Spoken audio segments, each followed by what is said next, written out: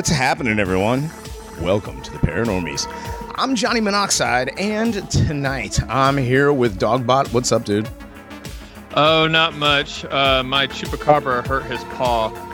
He got really excited jumping on me because he smelled cigarette smoke on me. Uh-oh. And I trained the chupacabras to smoke to look cool. Oh, that's right. And yeah, well, I decided that was a really bad idea. Yeah. And they're not handling cold turkey very well. They would rather drain a turkey dry of its blood. Gotcha. Yeah. Gotcha. Also with us tonight, Reinhard von Krieger. What's up, man? Not much. Saw today in the store a mask army exists, and I'm just wondering if those guys even know that, an army without trained guerrillas is useless. So, laughing at them. It's so fake and gay. They don't even see the stuff right in front of their face.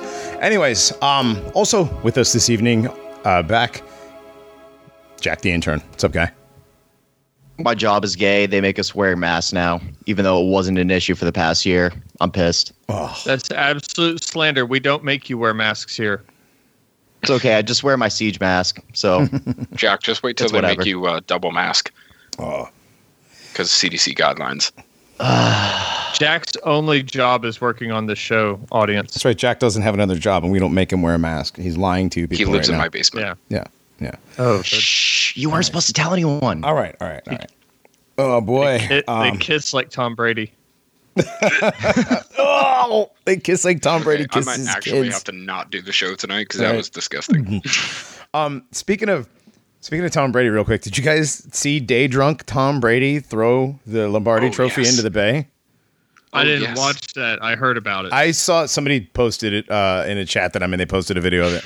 Day drunk Tom Brady being led around by somebody, and it was the third string quarterback. Was it the third string quarterback that was walking around? Yes. Okay, and then they get on some boat, and Tom throws the Lombardi Trophy into the bay. I thought that was like, wow. I also saw a buddy of mine who's. Oh, go ahead. Oh, there's a buddy of mine who still lives in Tampa.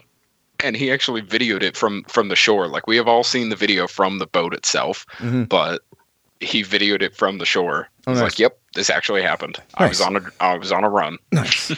I also saw in the script. I probably wasn't. I saw a video also of Tom Brady talking about how his wife is a witch. And No shit. There's and he keeps saying all this stuff, and she's like, well, you just have to listen to me. I'll just do my little witchcraft stuff. And he's like, witchcraft stuff. And the whole audience is like, everybody laughs. And and she's a witch, but I'm a good witch. Oh, she's a good witch. No, that's a dude, first of all, and second, that's not a good witch. If he clicks his cleats together 3 times, does he turn back into a woman? I did see, actually, in the emails, I will post this on break or whatever. I'll go look for it.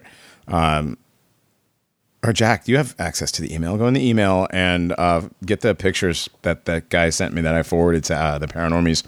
It's 3 NFL quarterbacks. Sorry. Yeah, that's emails. Anyways, do that. We'll do that later, actually. All right. Oh, God. We have 2 donations this week. Let's get this out of the way. From across the pond. Keep up the great work. Love the show. Sorry for the whining about the download errors. From BH45. Thank you, sir. And from Based Mom. Based Mom sent us 12, and she says, best podcast to listen to when you are laid up from an accident. Love my Paranormies. I hope you're healing up there, Based Mom. She had a bit of a fender bender, you might say, and escaped with herself and her Pepe sticker. Yeah, apparently she was influenced by our intern Jack's stunt driving and decided to try to replicate the same thing. Yeah. And I strongly suggest to our audience that just because we joke about Jack flipping his truck and everything and standing on it like he's cool and everything, we don't want you guys to try it too. Yeah. Okay? Yeah. Please don't do that. Don't do that. Jack, Jack, that's a Jack thing. Don't try to emulate him. Yeah, Well, just because Bud Light happened to put out a tweet that said drunk driving is the way to go, Don't listen to them. That's the funniest thing I saw on Twitter probably in a year. Oh my God. Also, yes, please, people, don't try to parkour driving is not a thing. Okay, so Right. yeah, it's not funny. It's not a meme. All right, cars are large and painful when they do things and get hit. And I thought I thought Base Mom knew better than to try to emulate Jack. Right. Speaking of Based Mom, let's just get into that's all the business we have for the week. It's the weekend show. Happy weekend, guys. Jack is back. He was actually out on the midweek show, and he's back. That's why there was almost no notes, because nobody took notes. I had to remember. No half screenshots of half of a tweet. No half screenshots of half a tweet. I just had to go from memory in the notes on Wednesday there. But we have content for the weekend show. Speaking of the content, and one of the reasons why we have some of this content is because of Base Mom. Right, Dogbot? Yes, I guess she heard me talking about how I kind of consider myself a lost civilizationist. I never liked the ancient alien stuff particularly much, but I always felt that there was some kind of lost civilization stuff. I read a lot of Graham Hancock, and I always loved Steve Quayle and guys like that. And she turned me on to these. We had talked briefly about Tartaria last season, and we got into it was an episode where we talked about Mind Unveiled for half the episode, and then we talked about Tartaria. And right. She sent me some videos by a guy named John Levi and another guy named Conspiracy R Us. And I completely fell down this rabbit hole about the Mudflood, Tartaria, or what I call reset theory, because basically the emphasis of what these guys are saying in these videos is our history basically starts in the mid 1800s, and everything before that is probably bullshit. Right. And this kind of plays off. Reinhardt, your first appearance on the Paranormies was Phantom Time. And we talked about flamenco and the addition of years to history. And we talked about Tartaria a bit back then. And then last year we talked about Tartary and the Phoenicians and the ancient Irish. Right. And this history stuff, like, the further we fall down these rabbit holes, the harder it is to believe what's what. Well, yeah, the further we fall down these rabbit holes, and the more authors, the more doctors that we listen to that were, totally canceled, quote. It's hard to reconcile everything because there's so many different threads to all of this. You kind of end up looking like freaking Charlie Day in like the Pepe Sylvia episode of It's Always Sunny. Right. That's literally how it is. Those like 2,000 different threads to go down. Mm-hmm. And it's, there's Tartaria, there's everything from Atlantis to Mu, which those things look like child's play compared to some of this stuff. It's insane. Oh yeah, definitely. There's, and when you talk about Tartaria, there's so much to Tartaria by itself. There's, what is Tartary? Right. There's the old Encyclopedia Britannica definition. That's basically Tartary is just a big country, north part of Asia. Siberia is up there. That's Great Tartary, right? The Tartars who lie south of Muscovy and Siberia are those of Circassia, Astrakhan, and Dagestan, situated northwest of the Caspian Sea. The Kalmykic Tartars who lie between Siberia and the Caspian Sea. The Uzbek Tartars and the Moguls who live in the north of Persian India. And lastly, those of Tibet who lie northwest of China.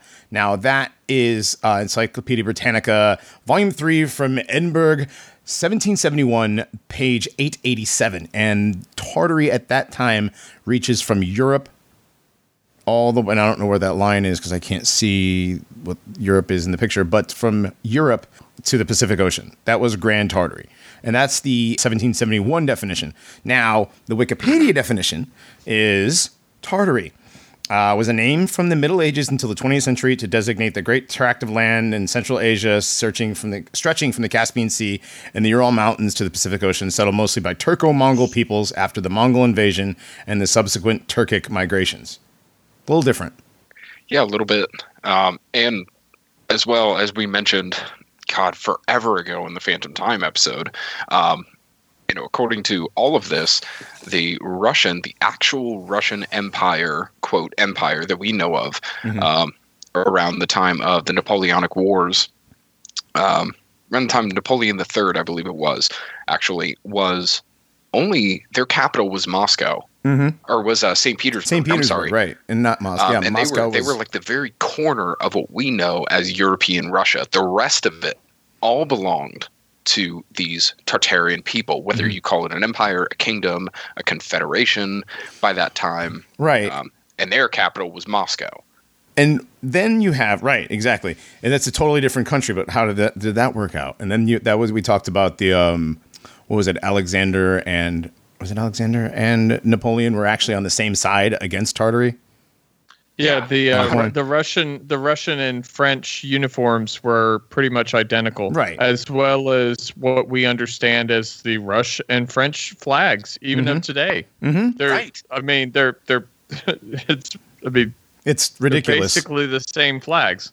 Yep. Well, it's funny you mentioned the flags, Dogbot, because the two flags that were mostly flown by the Tartarian people were both on a field of yellow, and they had a black griffin or a black owl.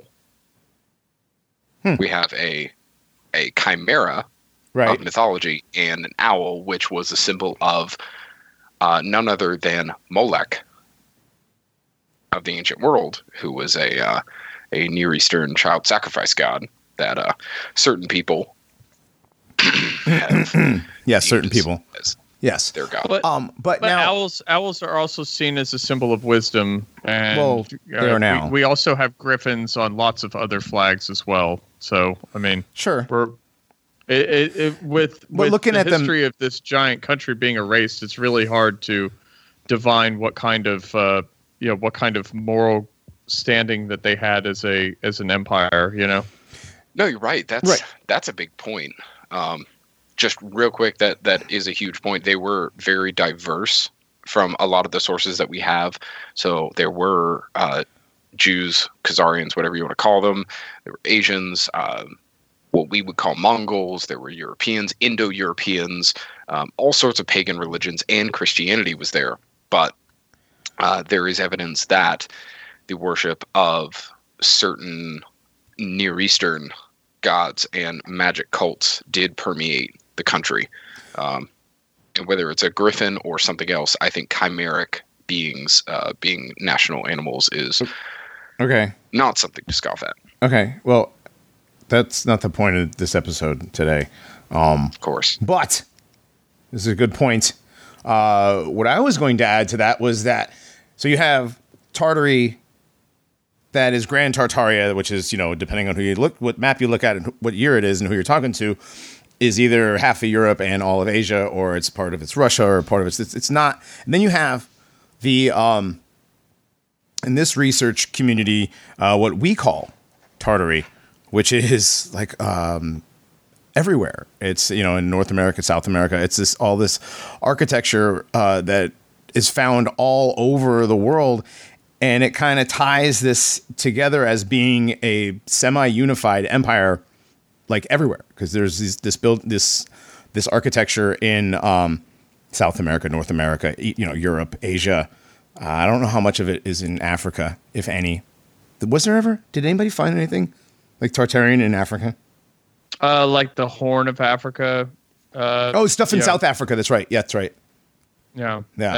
And there's stuff like in Somalia and Ethiopia, and of course North Africa along the Mediterranean. So, I meant like Black Africa, but yeah. No. Well, there were all places settled by be. Europeans. Sure, there might be. There might be. There's also what's the people that believe that Atlantis is somewhere in Africa? Oh, our friend George Anthony believes believes in the Eye of Africa theory. Yes, yeah, that's what it is. I knew it was Niggy too. The Eye of Africa was a lot larger. Yes, but Tartaria in this field of research, group of researchers or whatever, you have this empire that stretches across basically all continents, which again supposedly had. Not supposedly, it possibly had a singular religion that unified it. If you believe the ancient Irish theory, which would the Church of Iessa. But there's definitely something to the fact that the architecture is everywhere. Yeah, I think the term Tartarian had for these different people that make the videos and do this research has sort of become a catch-all term for the architectural style of all these buildings from around the world. And definitely ones, it seems, that pertain to having red brick in their construction. Yeah, like that seems to be a focal point in determining and identifying a building that is Tartarian in origin. Now, another side note to that is a lot of the ones that talk about the buildings on the east coast of the United States seem to attribute some of the origins of these buildings to the Moors based on Moorish buildings from Spain resembling certain architectural signatures based on buildings that still exist that are attributed to them in Spain to ones that are on the east coast of the United States. Right, but that's, you have evidence of similar architecture all over the place. That how do we know it's the Moors? How did they know right. that? But then you have, okay, so you said the Tartarians are associated with the red brick, but then you have all the quote Greco-Roman style architecture all over the place. Like the original Penn Station, the classical stuff, the Victorian stuff, the stuff you have in San Francisco, in Salt Lake, and in Rio, and in France, and in even in like Romania and Turkmenistan. So that's a whole other type of architecture, and that's not Tartarian, though. Yeah, one of the funny things that John Levi brings up when discussing official narratives of some of these buildings is the fake terms for architectural styles all describing the same exact thing. I wish we should have compiled a list. That's actually pretty funny because, it'll be like, Greco-Roman, or it'll be like Neo-Roman classical, or it'll be neoclassical. Neoclassical, right. Classical, Pago, classic, Neon. Right, and you put the two buildings side by side, and there's almost the same building. Difference. Yeah, it's almost like the same filigree on the freaking along the thresholds. So but then you have something like Gothic that only appears in Europe, Eastern Europe, Central Europe. That is strictly geographic. Right. In that area. Right. But these architectural styles, classic and everything deriving from them, appear on, 5 different continents. Mm-hmm. They just appear out of nowhere. The Gothic stuff is the really cool, like really pointy stuff with all the antennae. That's we'll talk about that. The entire point of that is arches. Mm-hmm. They're all made with specific types of arches that were supposedly discovered by the stonemasons guilds, which became the Freemasons. Not given from any sort of god, but is that how that happened? Okay. Smart. Okay. Well, apparently. But so we have the Tartarian architecture. The second set of architecture is the Phoenician or the classical or whatever. What about? Okay, so the early 1800s is when this whole new history sort of started, because of what would appear to be a cataclysm what they call the Mudflood. What is the theory there, that there was just some sort of deluge of maybe rain and like everything, the mud came down from the mountains? Like, what is the actual theory of the mud flood itself? Well, one of the things that you can see in natural phenomenon still occurring today, in a tremendous earthquake, the way that it shakes the ground, it turns it into effectively mud, and things just sink right into it, because it's shaking so violently around that all, like, everything is so loose on the top that it liquefies and things get sunk into it. Okay. Now, so it's not that like a giant deluge came in and mud and mud poured in from everywhere from the deluge. It's like some kind of awful cataclysm occurred that shook everything. But in a lot of these videos, they speak of two distinct cataclysms. Right. I was going to get into that in a second.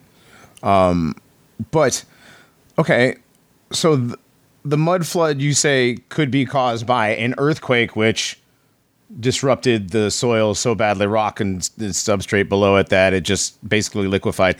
Wouldn't the buildings like have collapsed from the earthquake part of the cataclysm there?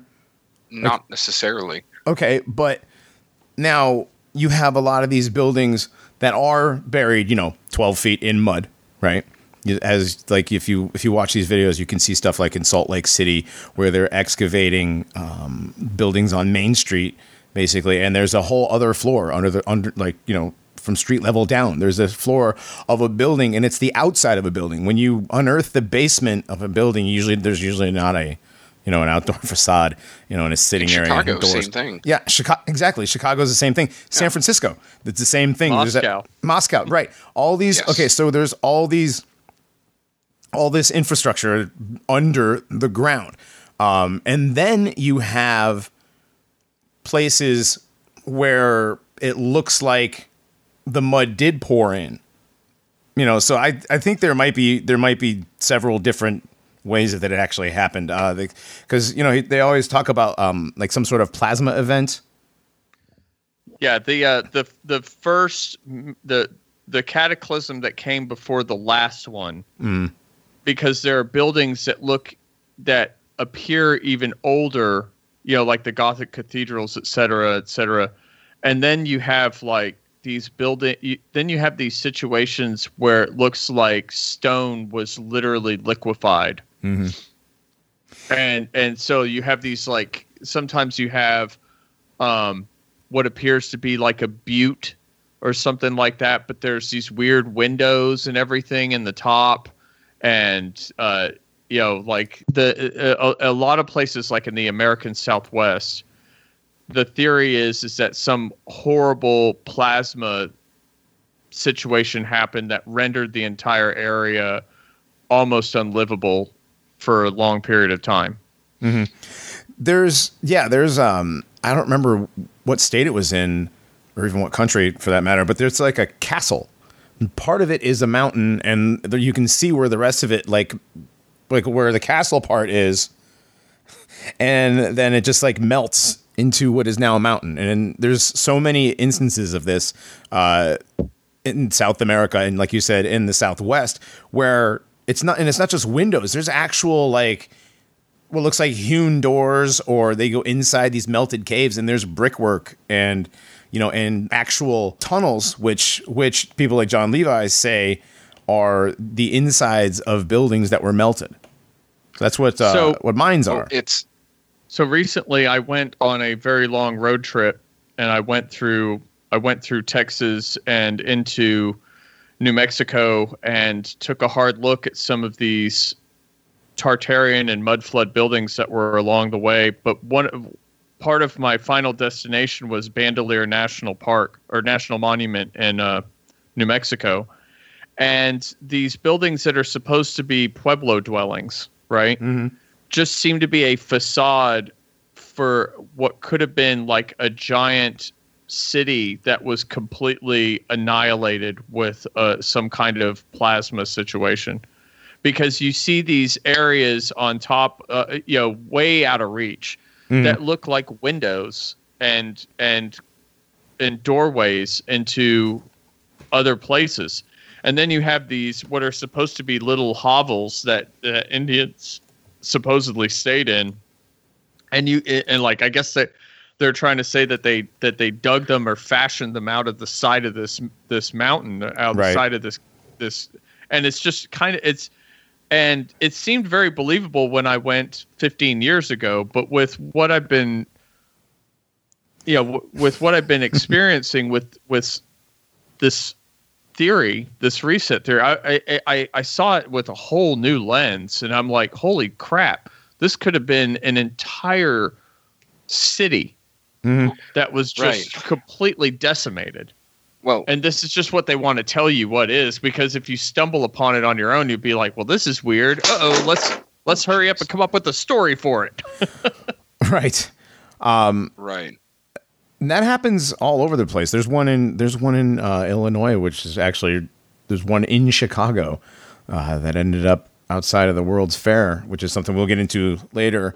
But what they do, they'll find these melted buildings or whatever, and they'll stick some sort of facade and call them pueblos or whatever, and stick a few Indians outside, and that's it. And then there's a reservation there. Anasazi. Well, and yeah.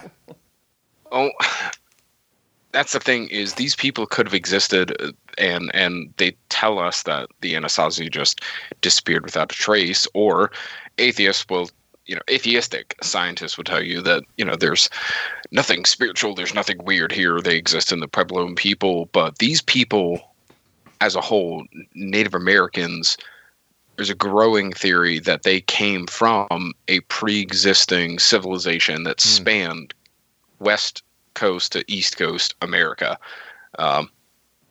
And it's entirely possible these buildings, these massive white cities, red brick buildings too, could have come from them. And it's funny you mentioned these Puebloan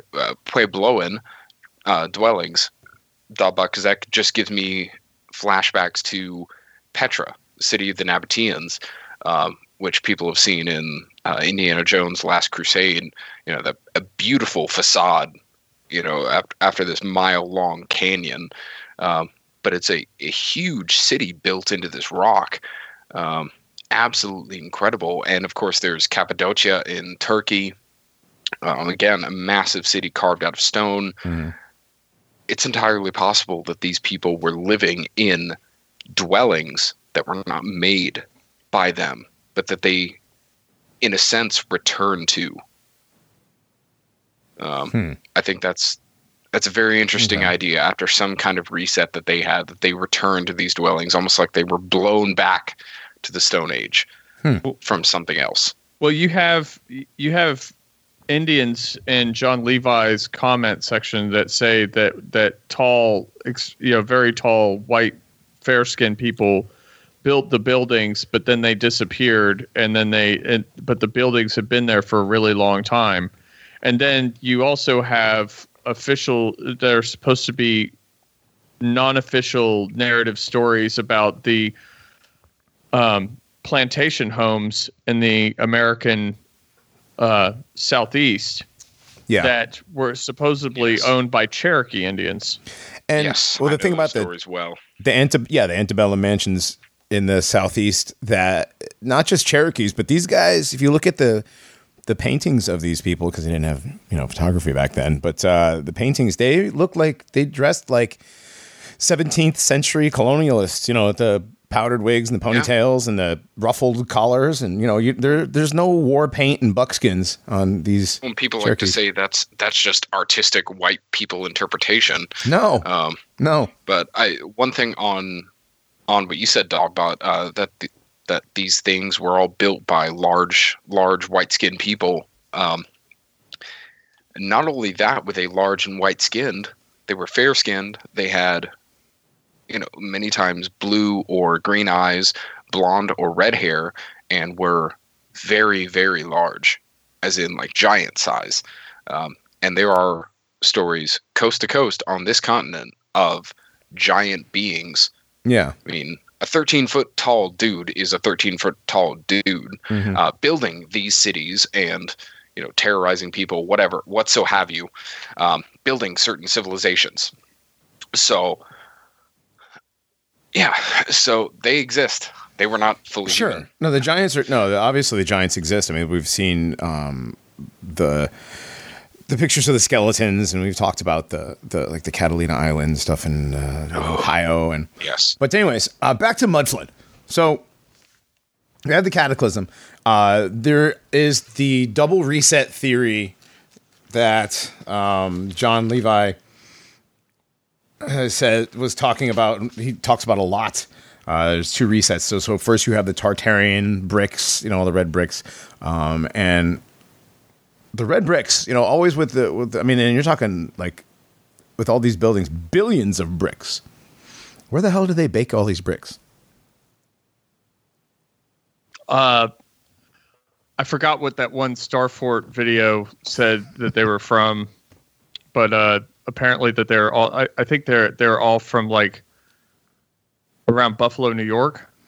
Yeah, that was like one. I don't remember. Yeah, Buffalo, New York is a very interesting city in and of itself, as far as stuff in this theory goes.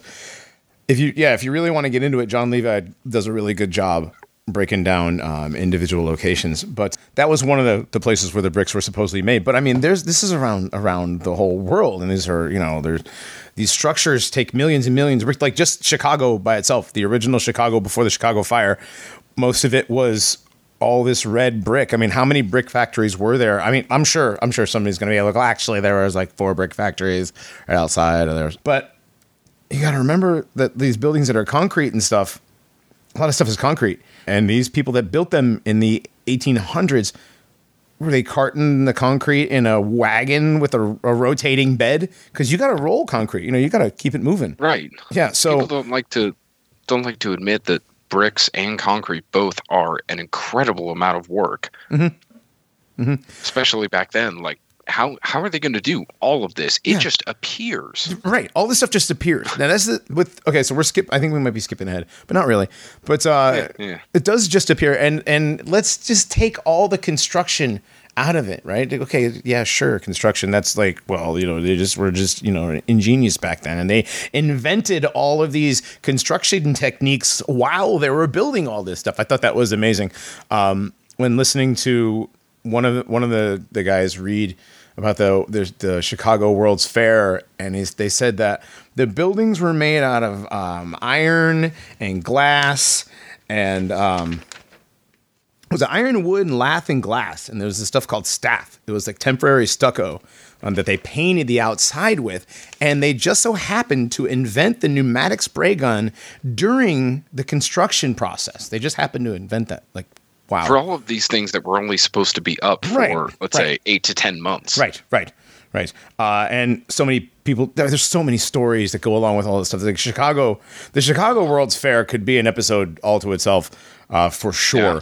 But all right, but to the reset theory. So what happened is you had this Tartarian, civilization, which was supposedly worldwide because there's these buildings everywhere. And then there was a major reset, and I'm talking like major reset cataclysm, with some of these buildings. The buildings are, the roofs, like from the middle of the building up, is just absolutely demolished, but the building next to it, there's just absolutely nothing happened to it. Kind of like what happened to the places up in Northern California during the fire. Like almost as if they got hit with like a directed energy weapon or a Jewish space laser or something. A Jewish space laser. But seriously though, like if you go and you look at the Civil War pictures, like the carnage of after the Civil War. Oh, and by the way, you talk about fake and gay. The Civil War was very fake and very gay. We're gonna have to do an entire episode on that. Yeah, but like all the pictures of all the destruction of, in the South and wherever. Sherman didn't go far enough. Right. All these buildings that supposedly were burned down are somehow exploded from the top. Like the bottom of the building looks great, but the top of the building just completely blown the fuck out. And it's all over, everywhere. All these buildings, weird. There's no way cannons were doing that. Taking just the roof out of a building, or taking just the, no, cannons don't work like that. But anyway, so there was this cataclysm, and all the Tartarians disappeared, and a lot of the stuff was melted, and a lot of the stuff was destroyed. Skip ahead. The Phoenicians is another group that gets kind of it's a blanket statement for possibly the ancient Irish, possibly the actual Phoenicians, or like the leftover Atlanteans, right. The leftover, the Empire of Nimrod, possibly. Sure. And then those people, they were responsible for the quote Greco-Roman style of everything, the Parthenon and all the stuff in Europe, and all this stuff with all the pillars and the cherubs and the trumpets and the eagles and the dragons and the statues of Diana. Johnny, that I do want a side note real quick is it is very interesting over the last, I would say, 100 years, after all these communist revolutions, all of these revolutions that are happening, they've all seemed to completely destroy and rewrite the history of these countries. Sure. But it's only been in this last 100 years or so. We haven't seen this beforehand. You could say that it's easier, but now we're seeing so much of this from China to South America. All of it. Yeah. So, well, just speaking of China and their quote 5,000 year history. Give China time. China takes a long time. They plan generationally. Well, who else does that, by the way? Who? But no, not the Chinese. Can never be the Jews. How many year zeros can you have? Right. But here's the thing is, like, with China, well, China's 5,000 years of history is a lie as well. I mean, that's absolutely fake and gay. And it's astroturfed to give China. I don't think China's history goes back more than 1,500 years, to be honest. The Great Wall of China isn't even Chinese. No, it's Tartarian. It was to keep the Chinese out. The Great Wall of Tartaria. Yeah, it was to keep the Chinese out. Yes. Well, and another thing, when people look at China on the map, if you take it seriously, it's only about 1/4 of what it is on the map. Everything else is land that was subjugated by China. Right. And they're still trying to subjugate. Right. So this whole, there's 1.4 billion Chinese. No, there's probably like 400 million actual Chinese, and the rest of them probably hate the rest of them. Yeah. Exactly. It's they're just subjugated like Hmong and Uyghurs and whatever Uyghurs. Cantonese, yeah. Right. Oh, the Cantonese, yeah. They hate the fucking Han. Nobody likes the Han. All right. Jews. Right. The Jews. Yeah. Oh no, Johnny, it's not true. Couldn't possibly be. No. There was no Rothschilds involved with Mao and fucking and Beijing's version of Yale that Mao was the dean of. No, nothing at all. Beijing. So one thing I wanted to get into, like, after these resets, there's a lot of people wiped out. Right. So you had all these empty areas. So how did they fill them up? Well, one of the ways they filled them up was with orphan trains. Orphans. Orphans. Tons of them. Yeah. And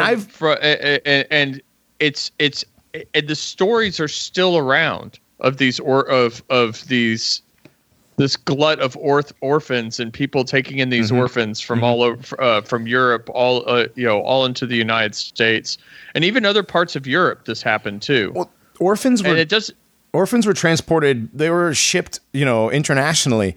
It was a big commercial thing back then for some reason. There are many. I've seen a couple of videos. I forgot whose they are, but advertisements for orphans ship them here and ship them there. And people would check them like horses, check their teeth, check their, check their health. A lot of them were shipped to places for farming use, supposedly, but they're shipping these orphans. First of all, where did all these orphans come from? And the pictures of the orphanages, because there's orphanages everywhere, all over the world. There's orphanages in Europe and in Russia and in the United States, and they're all over the place. Why? Why are they orphans? Where the hell? Who's having all these babies and just disappearing? Here's something I wanted to bring forth about this. What if Plato's Republic wasn't theoretical? What if Plato's Republic, Plato's idea of the ideal city, was something that they were able to actually do? Like they got rid of an entirely bad generation, and then they started them fresh and filled their heads with whatever ideas they wanted to inherit and populate these cities. I think that's agree. Exactly right. I think that's exactly what happened. That's exactly what happened. Plato's Republic in school still, I've always thought, well, not always, but recently I've thought that Plato isn't even a real person, but a composite of different ideas that they decide to leak out to us. That's definitely even the fact that he's the one that brought up Atlantis. Right. That's definitely done by the system. He's put together like a Shakespeare, Plato, Shakespeare, Genghis Khan.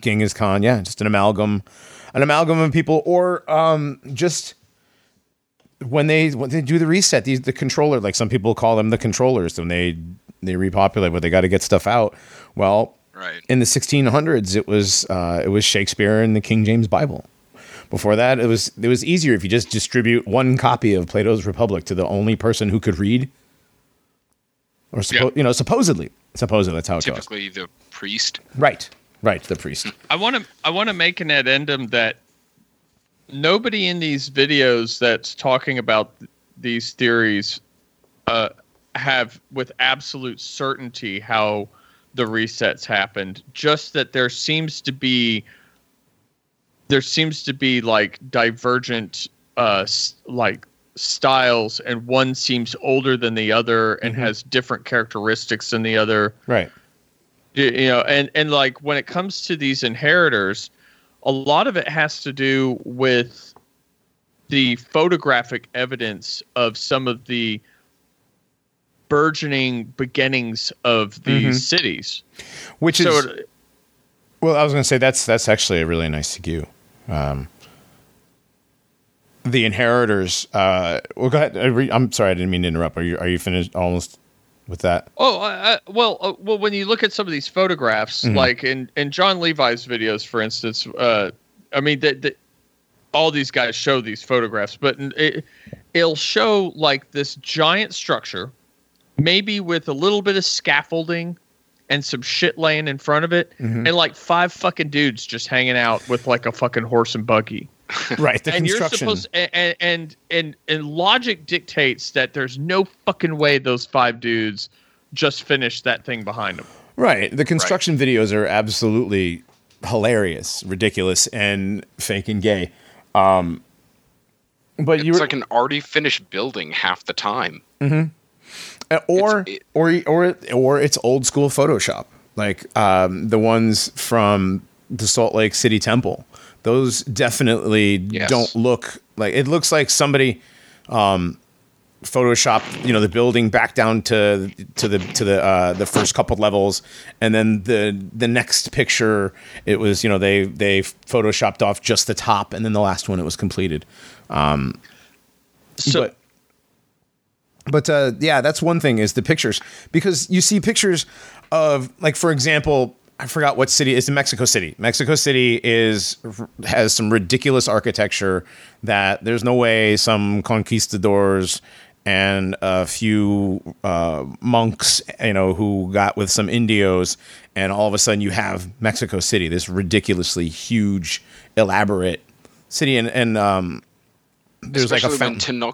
Tenochtitlan, the city that supposedly stood there, right, was supposed to be like this ancient marvel, and then all of a sudden everything is just completely destroyed and remade by these conquistadors and their monks and everybody else. No. Right. No. And No. and you see people from like in the 18 whatevers in Mexico City, and they've got their gourds that they're filling with water from this ancient fountain that somehow still works. You know, and it's got this Venetian style concrete poured, you know, amazing, like with angels, and like the angels are spouting the water out of their mouth, and somehow it's still functioning. Fake cherubs. Yeah. So we brought up the photographs. There was a term that I'd forgot to put in our prep that I wanted to bring up that had to do with the photographs. They often talk about vanilla sky. What do you guys interpret vanilla sky as when it comes to these old photographs? Okay, perfect example of the vanilla sky is the panoramic San Francisco picture that I'm going to talk about in a little bit. There's nothing in the sky. It's just like yellow vanilla color. There's nothing. It's like a Photoshop effect. So do we want to go into that like second hour, because that kind of goes into Johnny your what you wanted to talk about? Well, we're just kind of going over terms, but like they bring up vanilla sky a lot. So is vanilla sky, you think, is part of the reshaping of history effect when it comes to these old photographs? Like, did they cut something out, or is it just that, like, what do you think the vanilla sky is?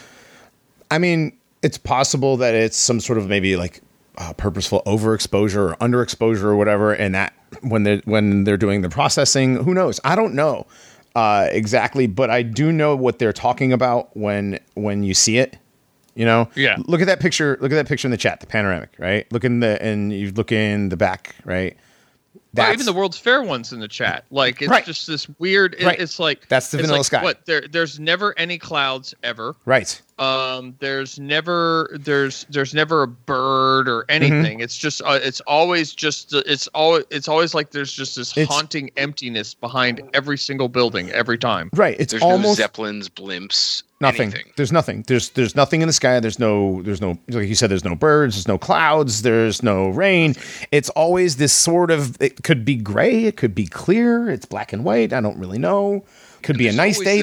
You don't see the sun, you don't see anything. So but then sometimes in these same quote era pictures, you'll actually see clouds. You're like, okay, cool. But all these old ones, all these ones from Rio to Chicago to wherever this one is, San Francisco, even the one Dogbot, the one you want to talk about later, it has the vanilla sky effect.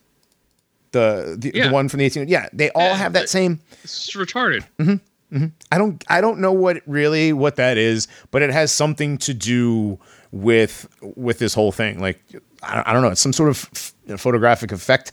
Maybe. I really don't know.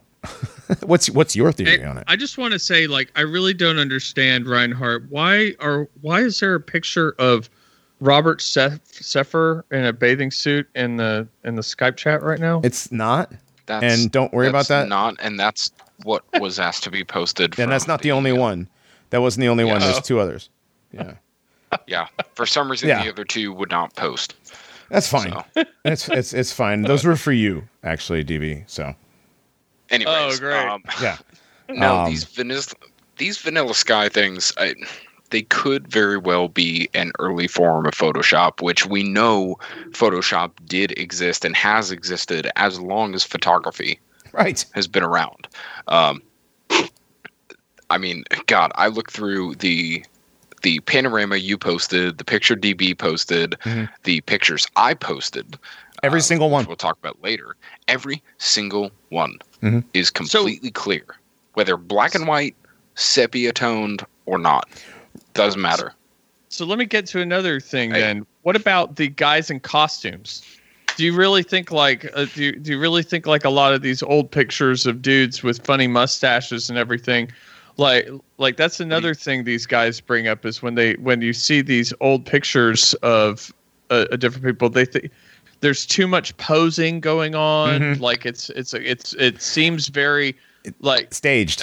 Everything is staged.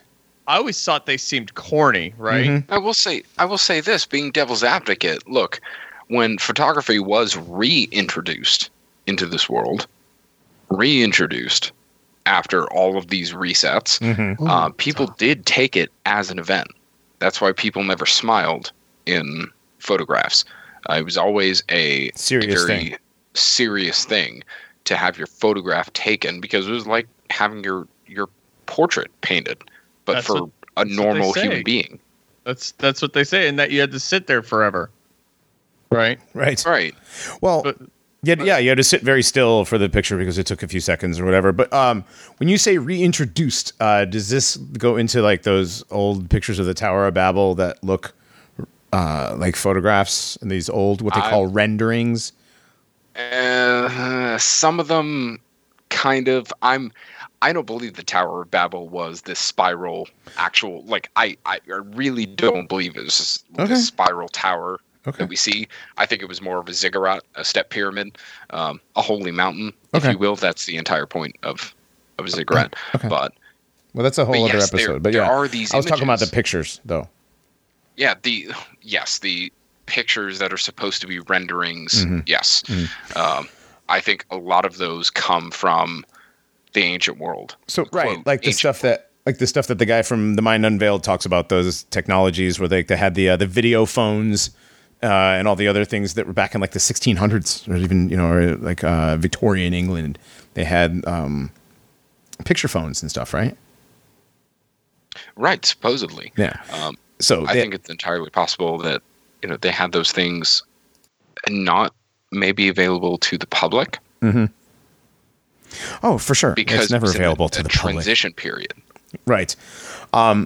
So we got off. Back to your list, DB. The Vanilla Sky one, that's a good one. We talked about orphan trains for a second, but it makes sense that if you're going to repopulate a wasteland, and instill a new history, what better way to do it than with kids? But where did these kids come from? And to go along with the orphan trains, there's also the incubator babies, which was a very weird thing, which was quote introduced at these quote world's fairs. Coney Island, which is an quote amusement park, wasn't originally an amusement park apparently, but they had incubators, and it was like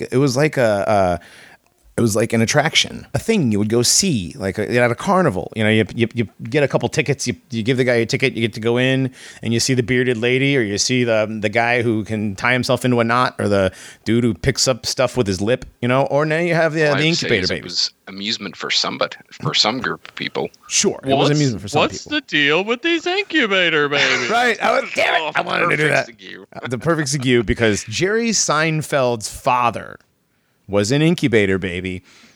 He was on a show with who's the guy? His father or grandfather? His father. Okay. His father. Yeah, he was on. Sorry, I didn't. Who was the guy? Who was the guy from all the MTV shows? Colin something. Colin Quinn. Colin Quinn. Yeah, he was on a show with Colin Quinn, and whoever the host was talking to him. And Jerry said that his dad was an incubator baby at Coney Island, and there was like apparently some live audience, and everybody laughed. And the guy's like, "Well, I feel like you could tell me anything, and I would just laugh." He's like, "No, it's true. My dad was an incubator baby on Coney Island, and he was one of the incubator babies." And then they go on from there. The incubator babies. They didn't talk about like what that actually meant. Right. They just laughed about it and moved on. We're all supposed to know or something. It's like when Tom Brady said that Giselle was a witch. Ha ha ha. Okay, moving on. Everybody laugh real quick and we move along. So when he said, "I'm a witch," right? When he said, "witch," stop.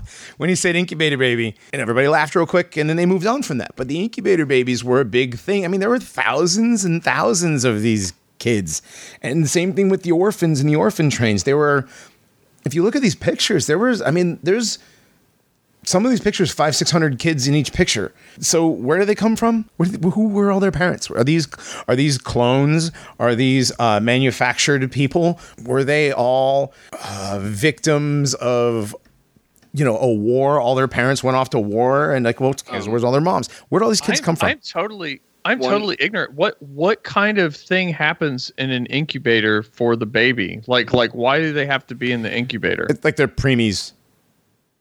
So there's so many premature babies that they're putting them in incubators at the turn of the century. At the turn of the century at an amusement park. Yeah. Or there's the actual gray alien thing where they just put them in an incubator tank. And they grow them. Right. There's also that also theory. Yes.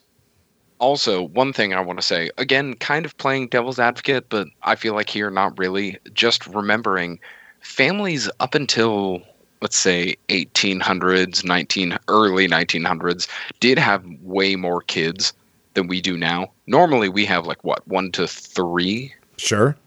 1 to 3, 1 to 4. Families a couple hundred years ago had up to 10. Okay. In a lot of households. So there were actual situations where extra kids, literally extra kids, would just be, dumped off. Okay. Their families couldn't take care of them. There would be situations. I believe that is real. That they couldn't be taken care of. So they would be dumped off for money, for food, sure, whatever. I don't believe I don't believe it was tens of thousands of them like that. No. That's what I'm saying. These orphan trains. I think a substantial amount could have come from a situation like that. Definitely not. I don't think a substantial amount. I think maybe a nominal amount, but I think the amount of kids in these trains, and these trains were not just like a single car. These were a long series of cattle cars, basically, full of people. Yeah, mostly kids. And it wasn't. And again, it wasn't just kids. What's that? It's a breeding program. It could have been an actual breeding program. Right. That's what I was kind of leaning towards with that. Yeah. But again, then you look at the pictures from the World's Fair, and these quote, amazing buildings where there's a whole bunch of people would look like they're coming out of it. Right. This is like a train came and dropped all these people off, and all these people are all wearing like black overcoats, black bowlers. They have big mustaches. They're all basically dressed the same. They kind of have that World War I German look to their skin. Like that kind of, the kind of dark German look to them that Ben Franklin said wasn't very white. Yeah. One of my favorite John Levi bits that he did was of the inheritors who are at the beach. And there are a bunch of people on the beach, and he's like, what are they doing? Because none of them had a beach towel, and they were all pretty much fully clothed. There wasn't any concessions or anything anywhere. They just, everybody looked like they'd never been to the beach before and that they didn't belong. Yeah. Do you know? Do you know what I know the one you're talking about, and it happens a lot. He's pointing it out, I'm like, God, it does seem like none of those people belong in those pictures. None of those people belong. Everything about those pictures is off-putting and weird. And it's like, you ever see that picture, or it's like, my boyfriend's side of the bed be like, and it's like, you can't tell what anything is in the picture. Everything kind of looks like something, but not really. It's that same kind of thing. Like those people don't really belong in that picture. It's like they were taken from somewhere else and stuck in this situation. And every single one of those people looks either uncomfortable or bored, extremely bored. It's like the World's Fair, going around the World's Fair, pictures of people just bored as fuck. This is the World's Fair. Theme. What's that? It's almost like they were probed into taking a picture. But it's like it's supposed to be a fair. Right. But there's no concessions. It doesn't look like there's anything to really do. Nope. Let's no bathrooms. Go and look at this big building. This is the castle for transportation. Right. So inside that castle, architecture. Inside that castle, was there many different forms of automobiles, of different inventors and stuff? Nobody knows. All we know is about the buildings themselves. The World's Fairs. That's sort of the thing. The backstory, they build up part of it to where you're like, oh, okay. And then you don't remember to ask the questions about the real stuff. Well, it's like this is the pavilion of agriculture, okay? Mm-hmm. And then you go to Walt Disney World, you go to Epcot, which has all these weird pavilions, and you see, pavilion of agriculture, and it takes you through all this stuff, pavilion of science, and takes you all through all this stuff, and you don't see a difference between the two. Well, you don't think of this as this Disney's modern scientific idea. Yeah, well, that's what Disney's purpose is. Disney's purpose is to make you think that the World's Fair was real. Exactly. Yeah. That's sorry. That's what I was getting at. Right. Oh no, Subtly, but yes. Yes. Disney's purpose is to make you think that all this stuff that the Epcot is actually stuff that happened at World's Fairs that, that quote, and I hate to say this because this pisses people off. Oh, here we go with white achievement again. That quote Americans invented.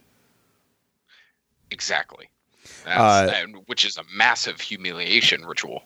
It is. I mean, like these buildings, like, well, we're going to have to get into that, but the Capitol buildings, like the Capitol buildings in every state of the United States pretty much are these, what would be kind of the Phoenician facade over Tartarian stuff, right? Is that the theory with those? I think it's from the first before the second to last reset sort of thing, that Greco-Roman style. Okay. Right. Okay. So that was the one that didn't really hurt the buildings. And they just happened to be in each of the places they decide that the capitals are going to be. Right. Now, the thing that's incredibly damning about the Capitol building situation is when you start reading the official narratives, and we'll get into official narratives later, but like when you start like ones of like Wyoming and Idaho, like places that have populations that are scant at best, North Dakota, just completely agrarian, right? And absolutely serves no purpose, to build these structures of this immense magnitude, right? And not just in Brazil. What's that? In the middle of the jungle in Brazil. Oh, right. For instance. Sure, but like the Capitol buildings, talking about like the Capitol buildings in the United States, there's no reason for North Dakota to have the Capitol building that it does, or like you said, Wyoming, or of course Texas. And these buildings are adorned with gods. Yes, they're adorned with pagan gods. Right. You have religions. Diana. Why? You have Apollo. You have all these different. Yes, you have all kinds of different gods all over these buildings. Which brings me to the last term that I wanted to get into before we hit a break, is the smush word antiquitech, combining, antique with technology. There's in a lot of these videos, they will point to different items, adornments of some of these structures. And there's the theory that they had some form of technological purpose that we are completely ignorant of, or that the controllers know what they do and they want us to do something else instead. Like the supposition is that it's some sort of free energy that we are not allowed access to. Right, and which they covered up with the Tesla story and the whole thing with him and Edison. Being the big cover for that. Lies. Right. That's like orgone or something is harnessed through the copper steeples of some of these Tartarian buildings that have been repurposed as churches and places where like old armories and stuff. Right. Which again, these old buildings being repurposed as churches. More humiliation. Yeah. People are worshiping inside these buildings that were built thousands and thousands of years ago for other purposes. Just more. No, that's definitely a good point as well. What was the last thing? All right, before we go to break. No, we'll do that after break. All right, yeah, let's take a break. It's DB, what was the song? It's an old industrial band called Screw, and the song is called Charlemagne. Hell yeah, I like this song a lot. All right, we'll be back.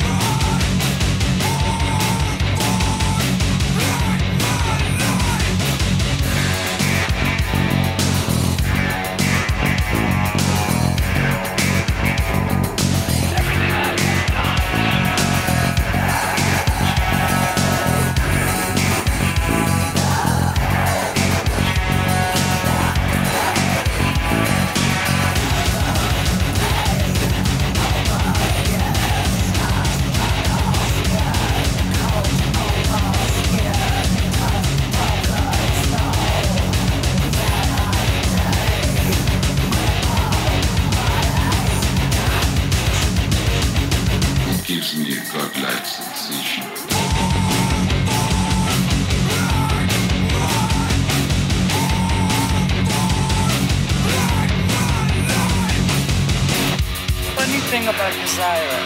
If it's not crude, it's not pure.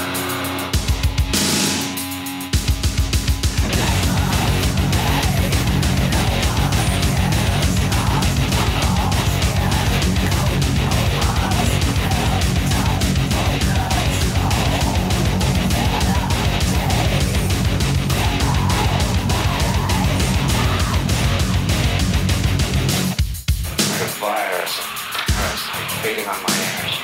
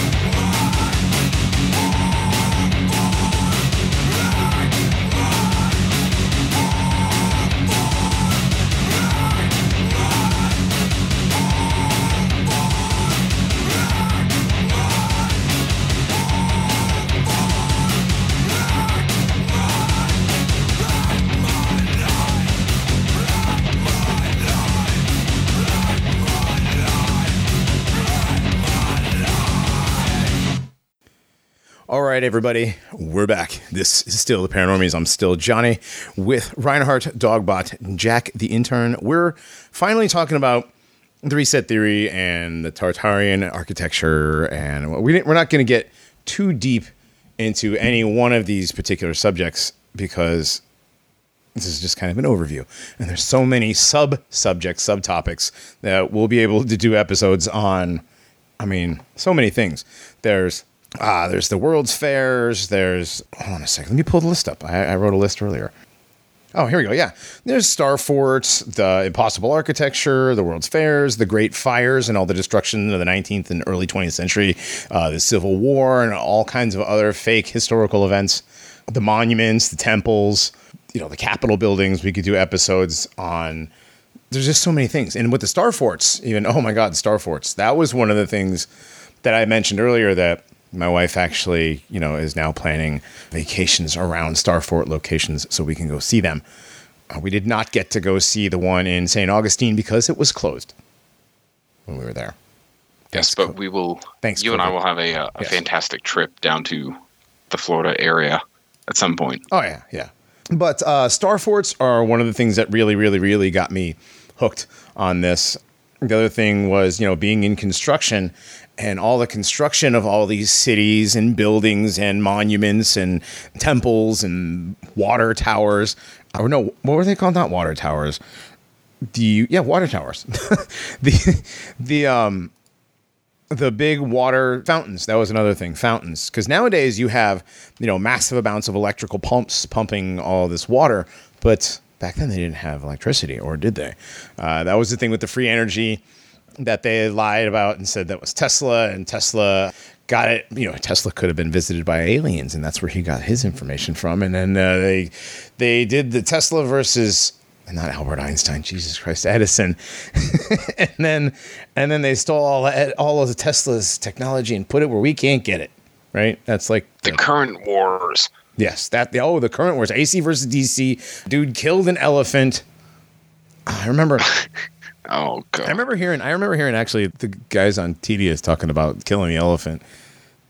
For some reason, it was the History Channel. They did an entire thing. Yeah. It was Men Who Built America.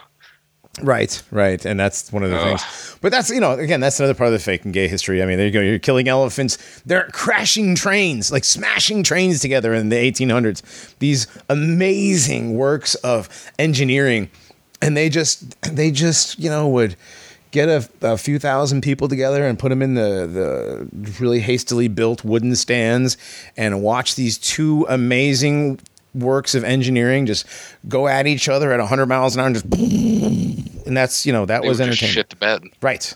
That's like, but these trains, where do the trains come from? That's another one of the things, the technology. Like at the Chicago World's Fair, they had the 19th century telescope. They call it a telescope. That thing doesn't look like a telescope. Doesn't look like it. It looks like a weapon of some sort, or a machine. A lot of these things don't look like what they tell us. The one place that has the Ferris wheel, that the entire thing is enclosed. Like, what's the point of a Ferris wheel if you can't see?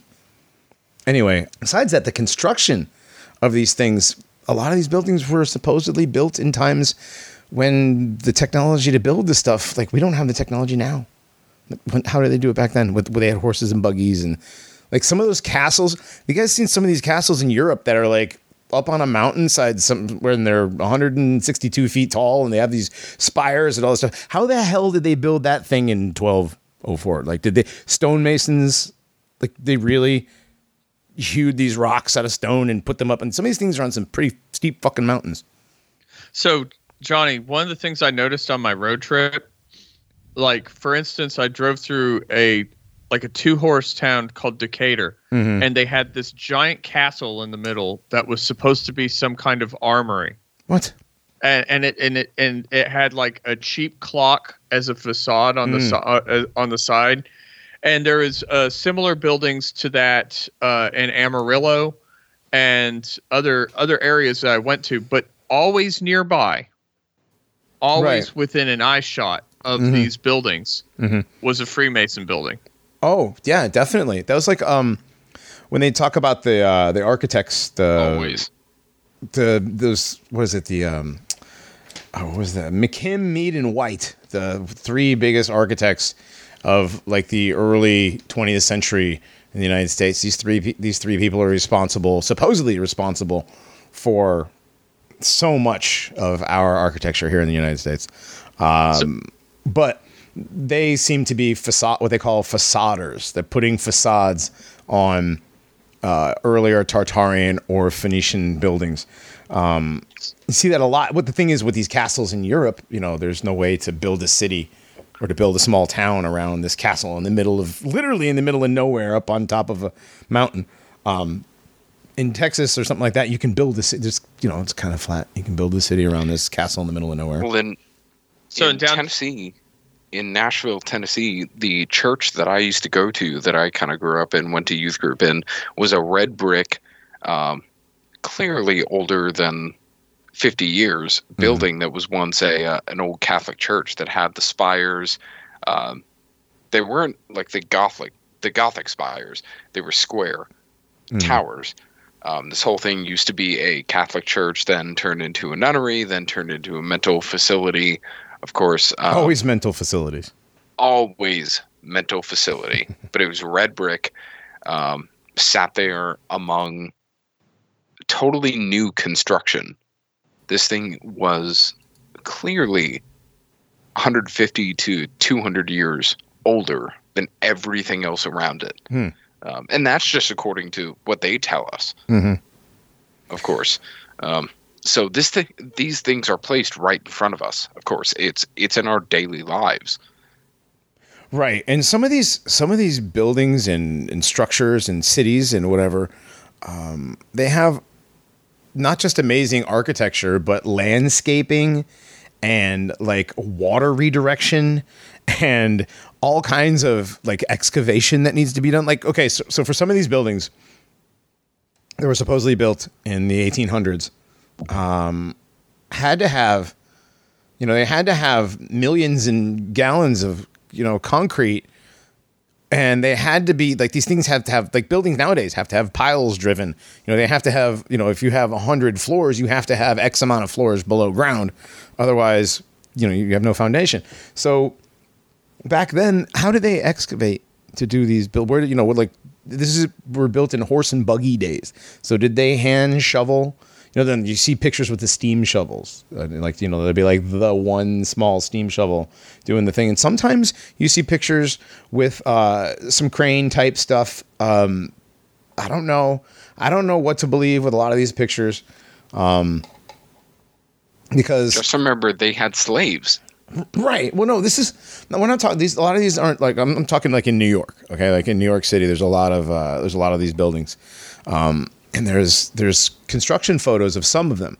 And what they look like is when they excavated, well, it just so happens that there's like doors and passageways and stuff in the bedrock. Like, holy shit, that was what would have been Tartarian buildings that were melted from the big reset, and now these people are building on top of that. Because apparently the entire city of New York is built on a star fort and old Tartarian layout. That's another thing. The cities around the world that have these layouts that are very similarly done, and you can find places in the world that don't have any cities, but somehow are still laid out. There's like layout lines. Like somebody went and this is where this street's going to go, this is where this street's going to go, and that street goes this way. But there's no city there. There's just like the infrastructure layout.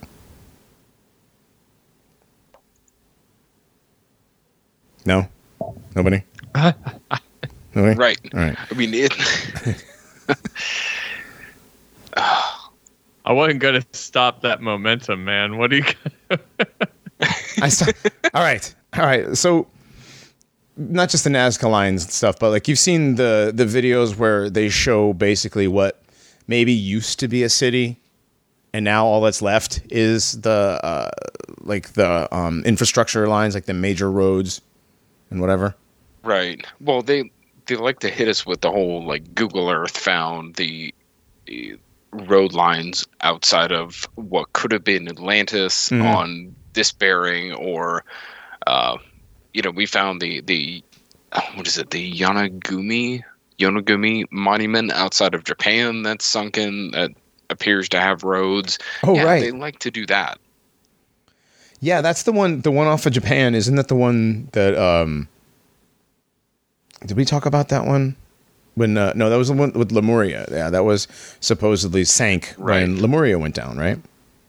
Well, according to James Churchward, that was nowhere near Lemuria, but still apparently sunken thing. There's roads there. There's all this, given to you again by Google Earth. Right.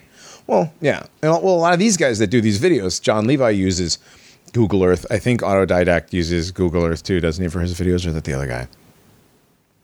Well, they all seem to have like some secret Google Earth link that has like caches of different sites that they can go to.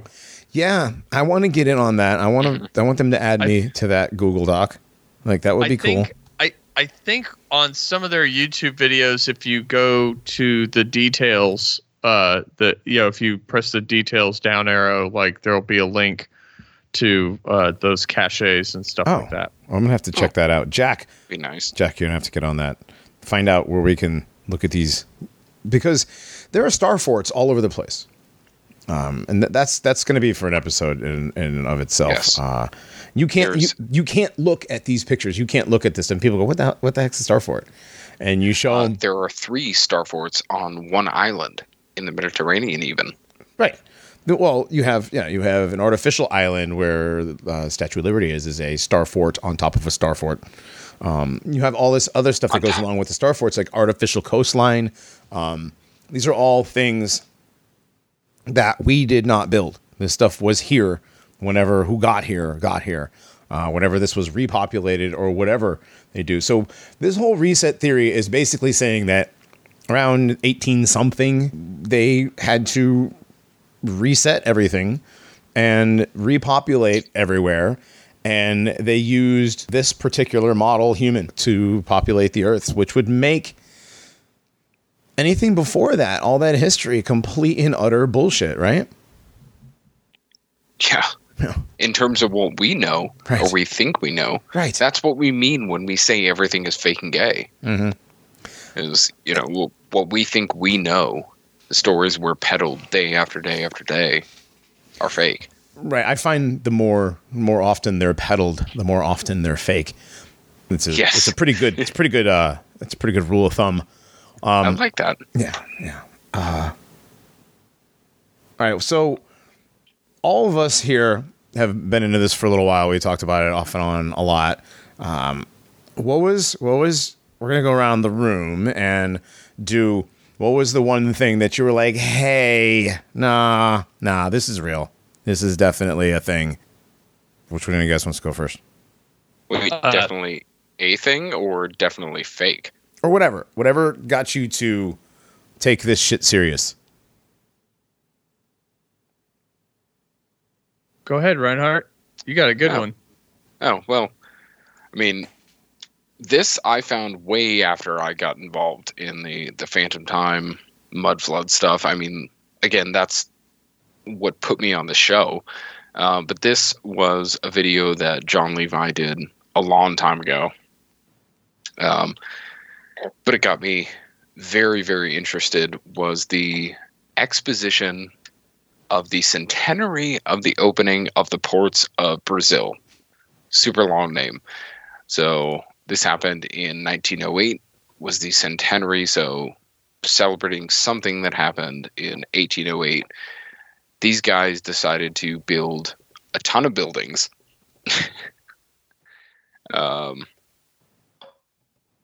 On the coast of Brazil with the overgrown jungle, no paved roads whatsoever, no houses in sight, no civilian houses in sight, beyond tents. That's one insane thing. If you look at one of the pictures I have posted in chat, let's see, I have 10. It's 1, 2, 3, 4, 5. Yep. The one that has the postal on it, it's supposed to be a postcard. You'll look, and it's supposed to be an industrial building, an industrial pavilion. It has a ton of tents and one small little pavilion that almost looks like a food stand at Disney World. Outside of it, but no, this was not. None of these were buildings meant to celebrate any sort of culture, Portuguese or Brazilian culture that may have existed. No, these buildings ended up being used for other purposes. None of them were meant to be used beyond November 1908. This whole thing ran from August to November the same year. They were built about 6 or 7 months beforehand, I want to say. And only one of them was used afterwards. So some of these buildings that are here, can you hear me? Yeah. Some of these buildings that are here, do you know what the designations for some of these buildings are? Like, oh yeah. Like, what about this one? What about this one at the very beginning that sort of looks like a water tower? Yeah, the State Pavilion. Yeah. Yeah, this thing it apparently housed a lot of artwork. Was designed by a very famous Italian architect. I honestly, I looked at the Wikipedia page, looked at the architect that supposedly designed this. He's very famous, very strange man as well. He has a very weird history. But he even had a strange feeling about designing something here in the middle of nowhere, which at this time, Rio de Janeiro was in the middle of nowhere. You can see the pictures in chat. There's overgrown mountains everywhere. There are non-paved roads. Now let's see, one of the pictures yes, it's the postcard. This building was supposed to be the industry building. Industry pavilion was used as a military housing building. Well, and every single one of these pictures that you shared is a perfect example of what we were talking about with just people mulling about. There's just like it's this giant freaking building, but you have like 4 or 5 people just sticking around. There's like a ladder. There's a ladder. There's some 2x4s scattered about. Right. There's a There's dude a guy with an umbrella. Yeah. Yep. There's one guy. All in about. There's one guy. That's why I picked it. This is the Believe it. This is one of the World's Fair type events, right? This is a Yes. huge, You're seeing, the huge event. Bangu factory building. There's a couple of people just standing outside. One guy, he literally is like holding his hand above his eyebrows, like, oh God, what am I looking at right now? Oh, the sun. Yeah. It's this giant freaking building. Mm-hmm. And every single picture has that vanilla sky effect. Yes. Yes. And every single picture, that big rectangular one with the rounded, with the arched windows and all the Antiquitech antennas on the roof, the Gothic antennas. And this one has kind of a mixture of that Gothic and the Greco-Roman.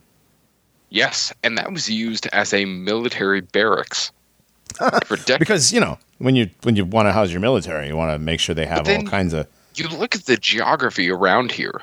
It's all jungle. It's mountains, jungle, untamed wilderness, and this stuff is just sitting right in the middle of it. Mm-hmm. What? Well, there's no. Okay, so this is the expo, right? Where's this city? For the people that live around there, where's pictures of the city? Right. There are none. Right. There are none. And of course, you have like the what do they call, like the onion domes on top of all these buildings, doing the like the tree of life pattern. So that's got something to do with the energy. But you have light posts. You have and you also underground, have the one that kind of looks like a sanitarium. Well, has everything spires. Everything's a sanit. Well, all these things end up becoming sanitariums for some reason. They always do. Right, but the one building. Wait, talk about which one were you talking about? It's rectangular and it could be a church, but it's got spire. It's got the one I was just talking about. What they. Oh, I see that one. Yeah. Yeah. No, that 100% looks like a sanitarium. Mm. Well, it does now. That's because what we know as sanitariums is what they turn these things into. But you've got electric poles. You've got a power pole. See the guy that on that rectangular building that I was talking about, the Gothic, right? Right there in the corner, they got the white pants.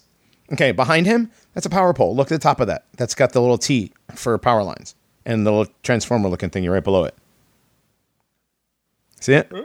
And then to the left, you've got a light pole. A light pole that has what appears to be underground wiring or no wiring at all. I just couldn't believe this, seeing it. And I've seen this video before, but a lot of this came from John Levi's video on this event, and I watched it this morning at like 5:30. My kid woke up. Oh, God. I couldn't get back to sleep, so I decided to watch John Levi. And I watched it again and thought just how insane this is. Mm-hmm. I've always been a fan of Edgar Rice Burroughs. The Legend of Tarzan is one of my favorite series. And the idea of colonization in distant lands, that kind of whole thing. But this goes way beyond that. This is not colonization of a distant land. This is a civilization that existed at one point that these people found. Yeah, and it's all over the world. It's not just right. It's not just it is all over the world. This is just the funny thing they is happen to find in South America. Right. So this is the National Exposition of 1908, which is around the same time as a lot of these other ones start happening. And did they destroy the stuff afterwards? Were these buildings torn down? Is that what happened? Yes, with this one too? I believe the only one that really survived was the building in the postcard. Right, that ended up being the military academy. Right. It was a military barracks. Or barracks, excuse me. But look, but this is an expo, right? So this is supposed to be some sort of exposition. None of these pictures they don't even have patrons. There's nobody looking at anything. There's nobody, like, at least in the World's Fairs, like the Chicago one or the Philadelphia one or whatever, there's a lot of people milling about. Might not be doing anything, but they're milling about, and there's a lot of them. There's nobody here. This is really a lot of incredible architecture, some ridiculous, like that one I was talking about with the onion domes and the curves and all the, like, look at all the detail on the stuff going up the steps on either side of the steps. Like, that's absolutely insane to have nobody show up, you know? But Johnny, this is what European descended peoples do. Is they build these things everywhere they go. Right, everywhere European descended people. It's hard work. It's sweat, blood. It's sweat, blood, and for some reason, well, this is one of the things I have a problem with of all this stuff is all these buildings, like the Chicago World's Fair's 200 buildings. This is the ridiculous amount of buildings for this place. So many buildings with so much insane architecture built around the same amount of time. Were all these architects and construction companies, and it's always just the architect you hear about. You never hear about the construction. You always just hear about the architect, and a lot of the stuff. Funder. And who funded? Of course.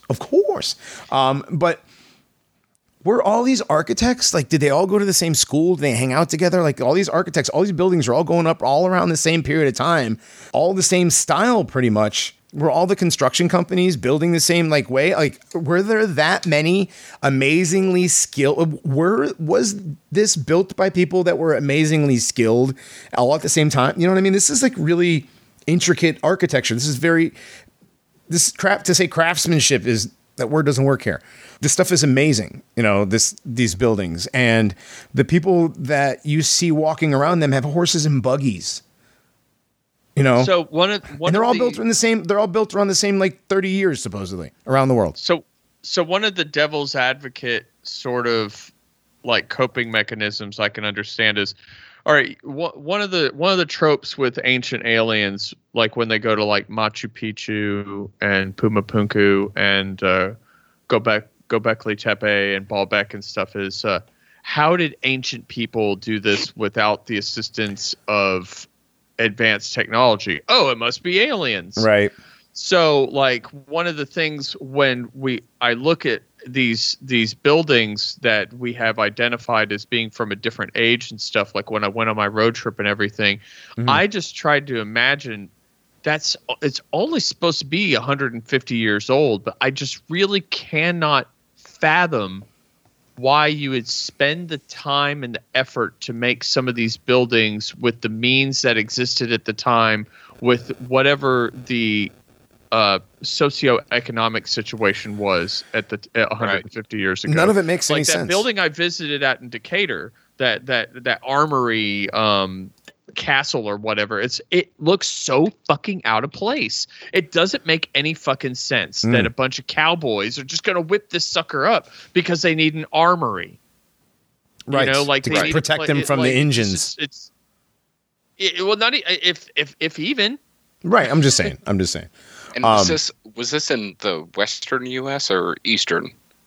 Decatur is going into the panhandle of Texas. Ah. Oh, okay. Well, sorry. Where I'm from, there's like 3 different Decaturs. So. Right. I was talking about the road trip I'd gone on, but basically, this sort of stuff is in the most weird places. And do you want to get to my? Yeah. Do yours. Are you good, Reinhardt? Anything else you want to add to that? Yeah, I'm all good. Rio Fair. There's one point I want to make at the very end. Okay. But otherwise, go ahead, Dogbot. Dude, I want to hear about this. Okay, so in the middle of Wyoming, in a place called Sherman, is a pyramid.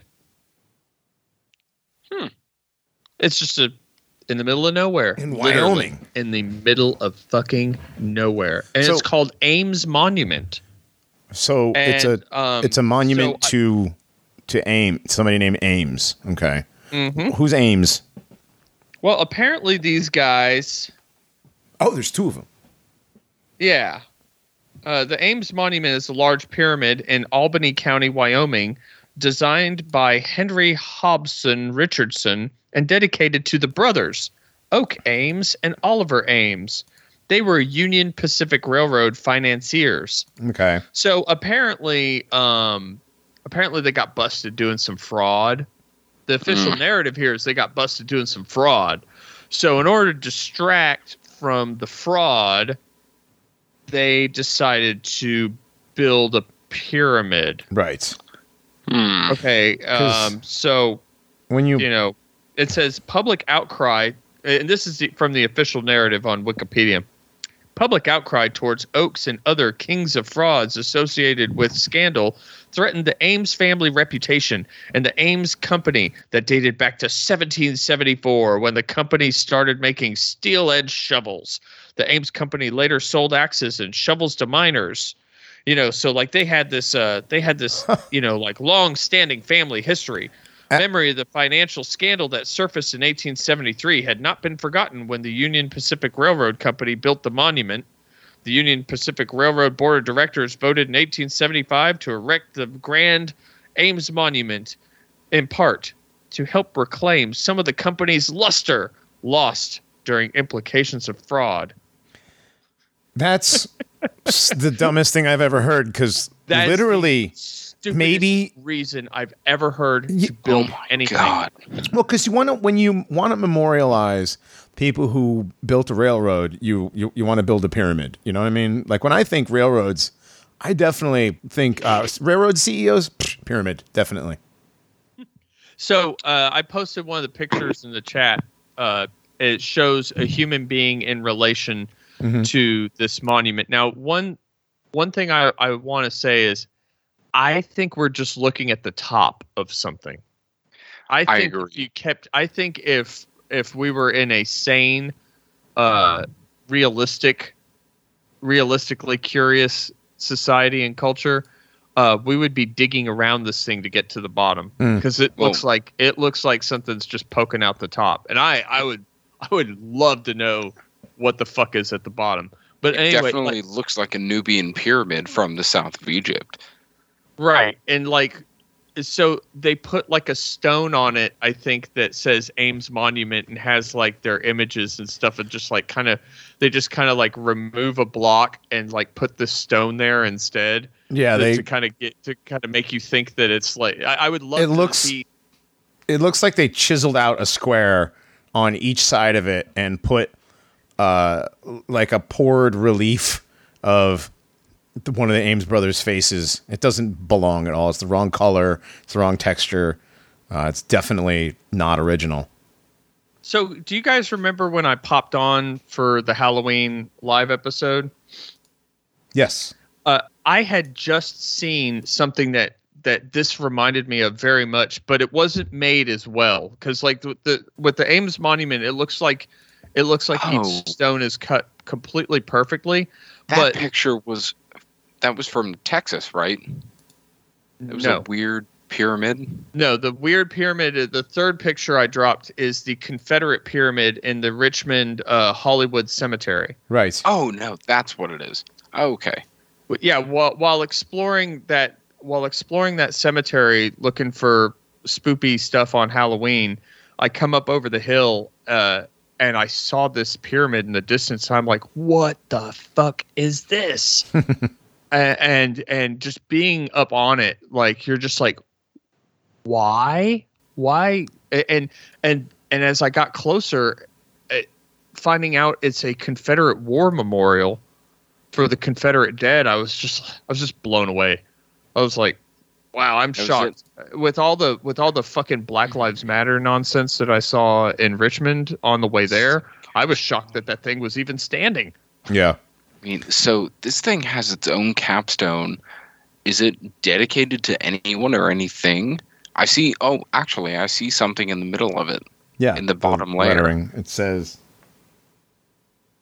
What does it say?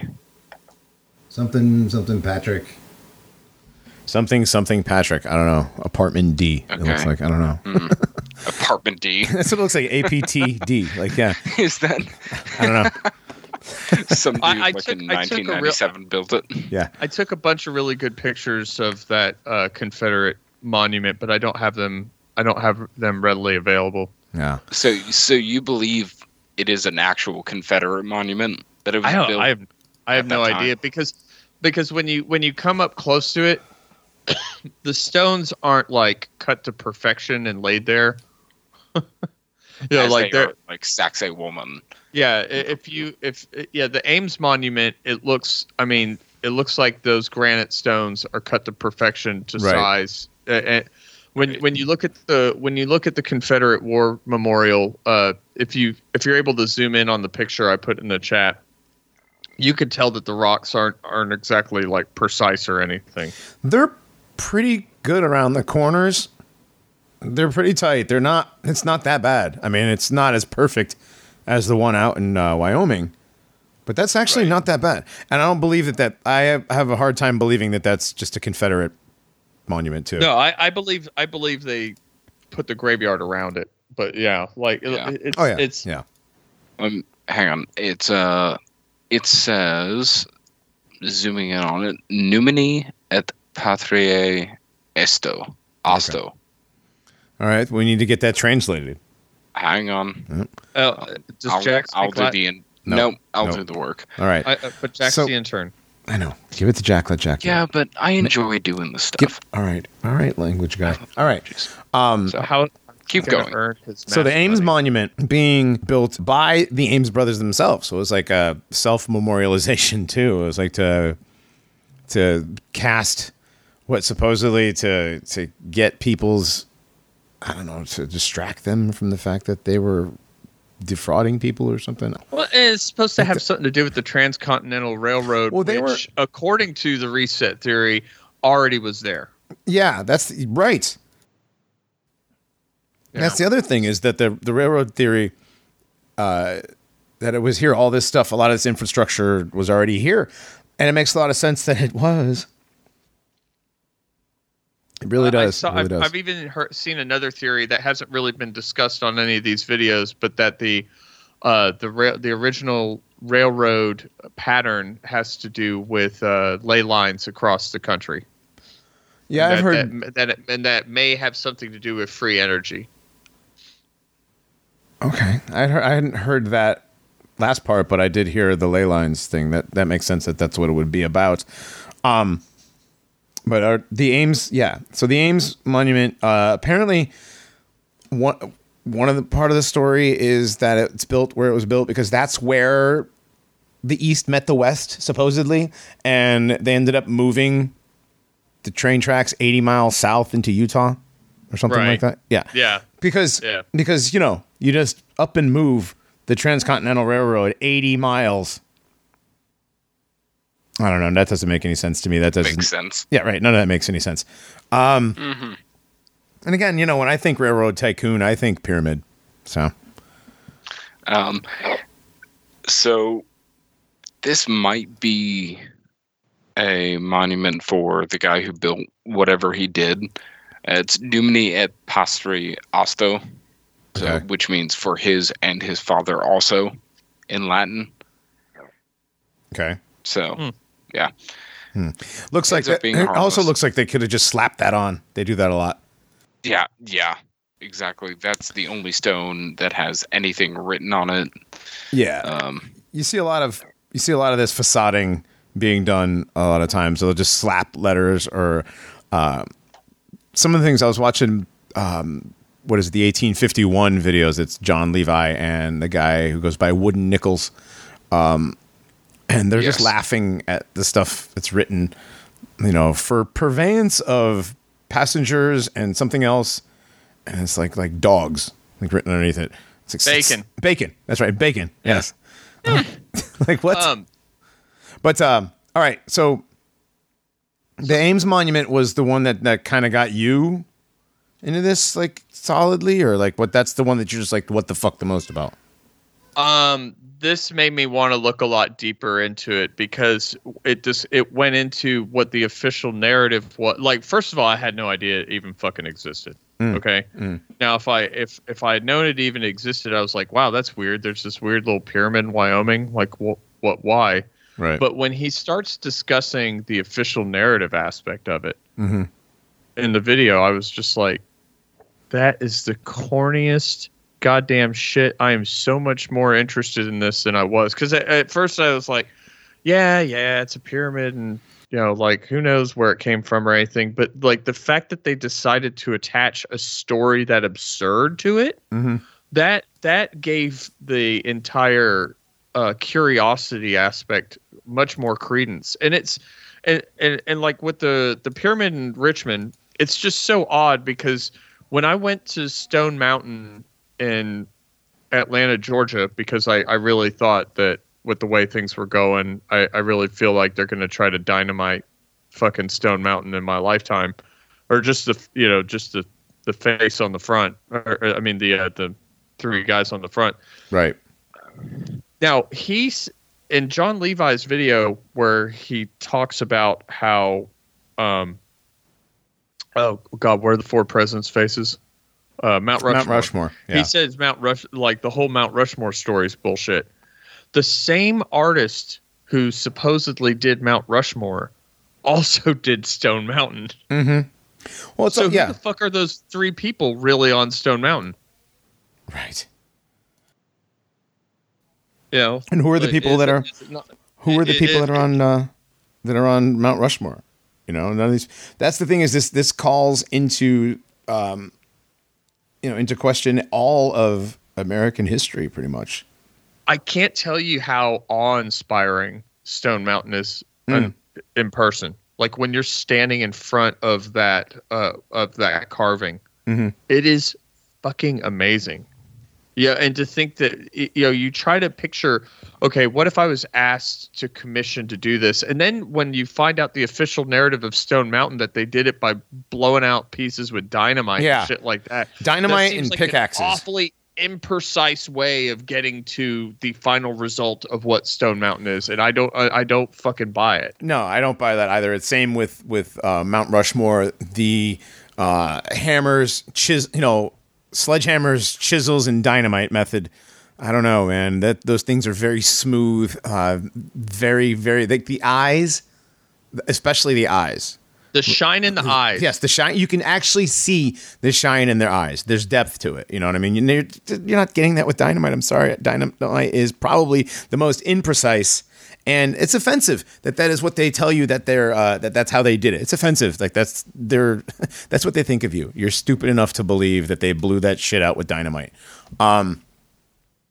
Okay, so my turn. My turn. Okay. Yes. Reinhardt temporarily had to go back to Agartha, so let's hope he comes back, and let's say a prayer for him that a dinosaur doesn't eat him. Okay, well, hopefully he doesn't get eaten.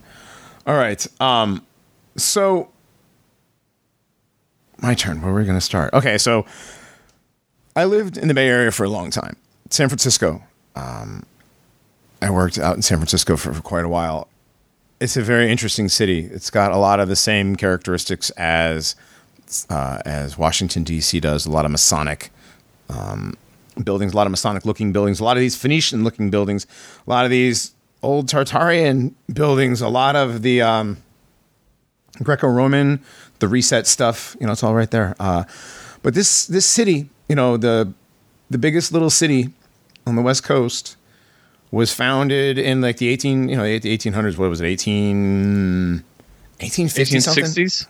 Yeah.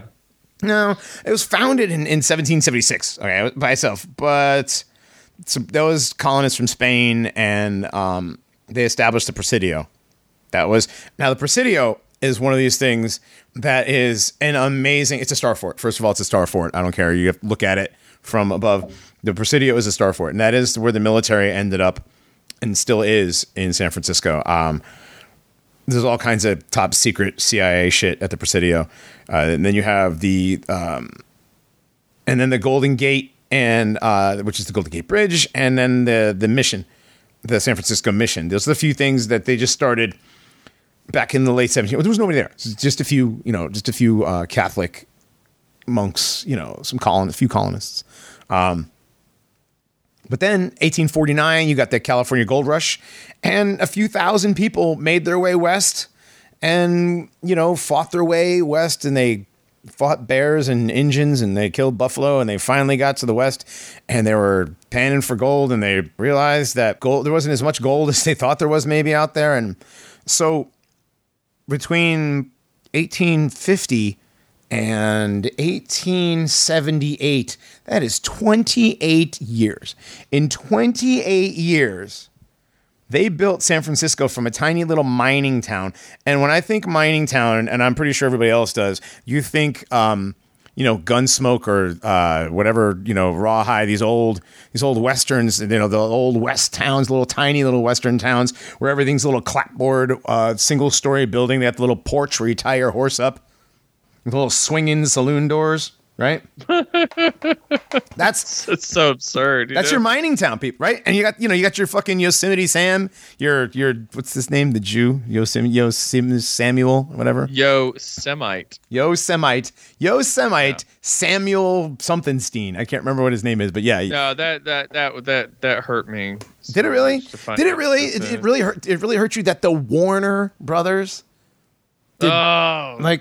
Come on. Oh, next thing you're gonna tell me is Bugs Bunny is a transvestite. I mean, you would know.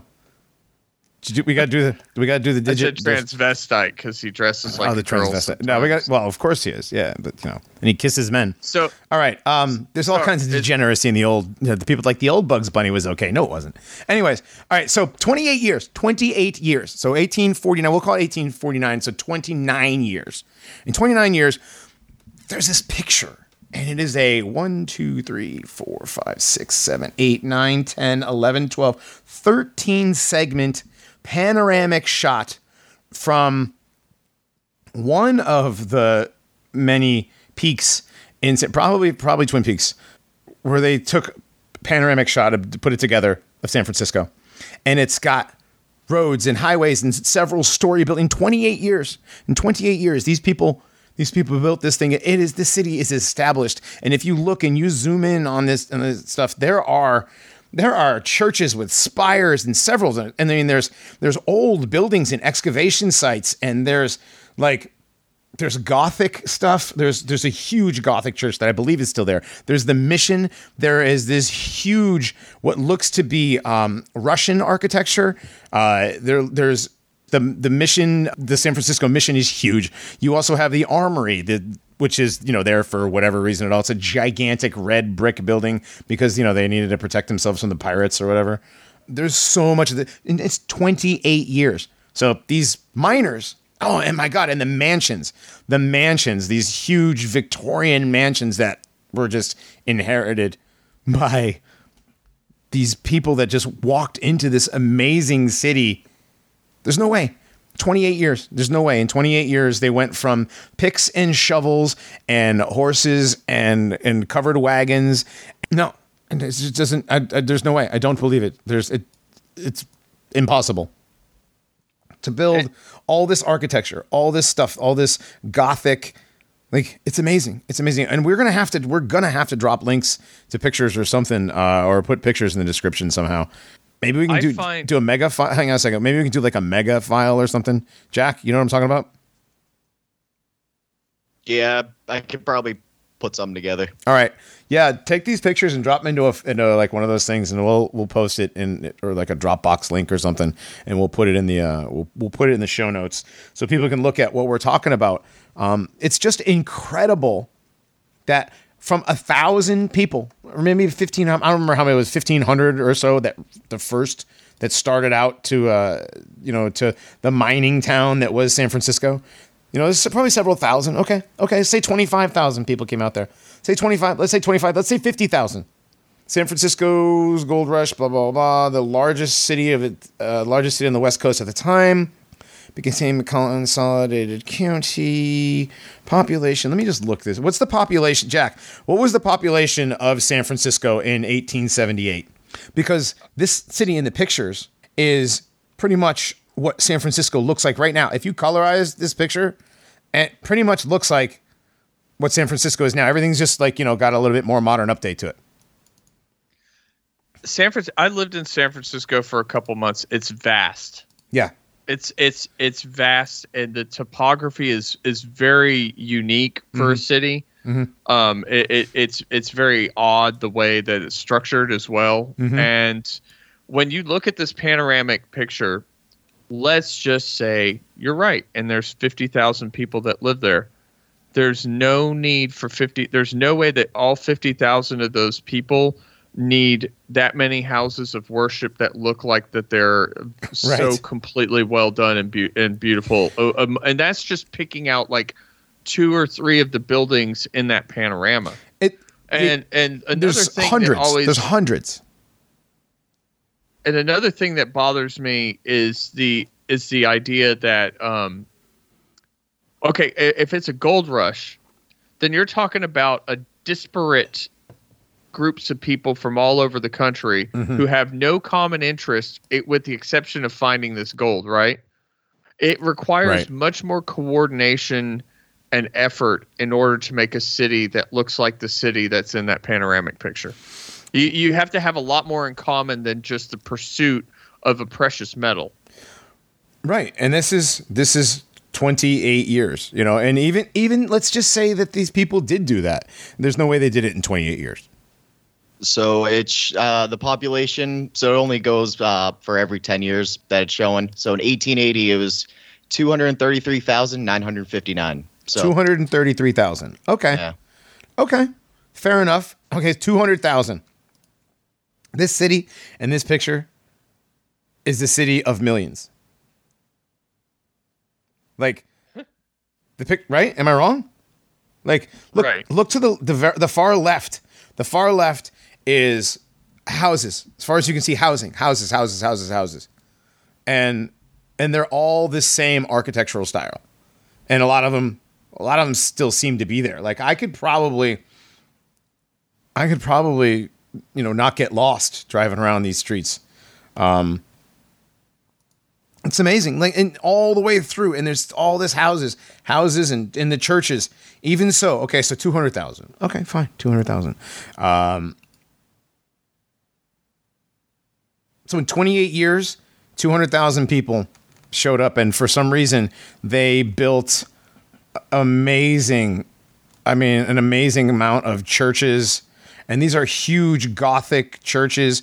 In one panel alone, I count 1, 2, 3 buildings in this one panel. The next panel is this huge Gothic church in the middle, and you can see one further in the back.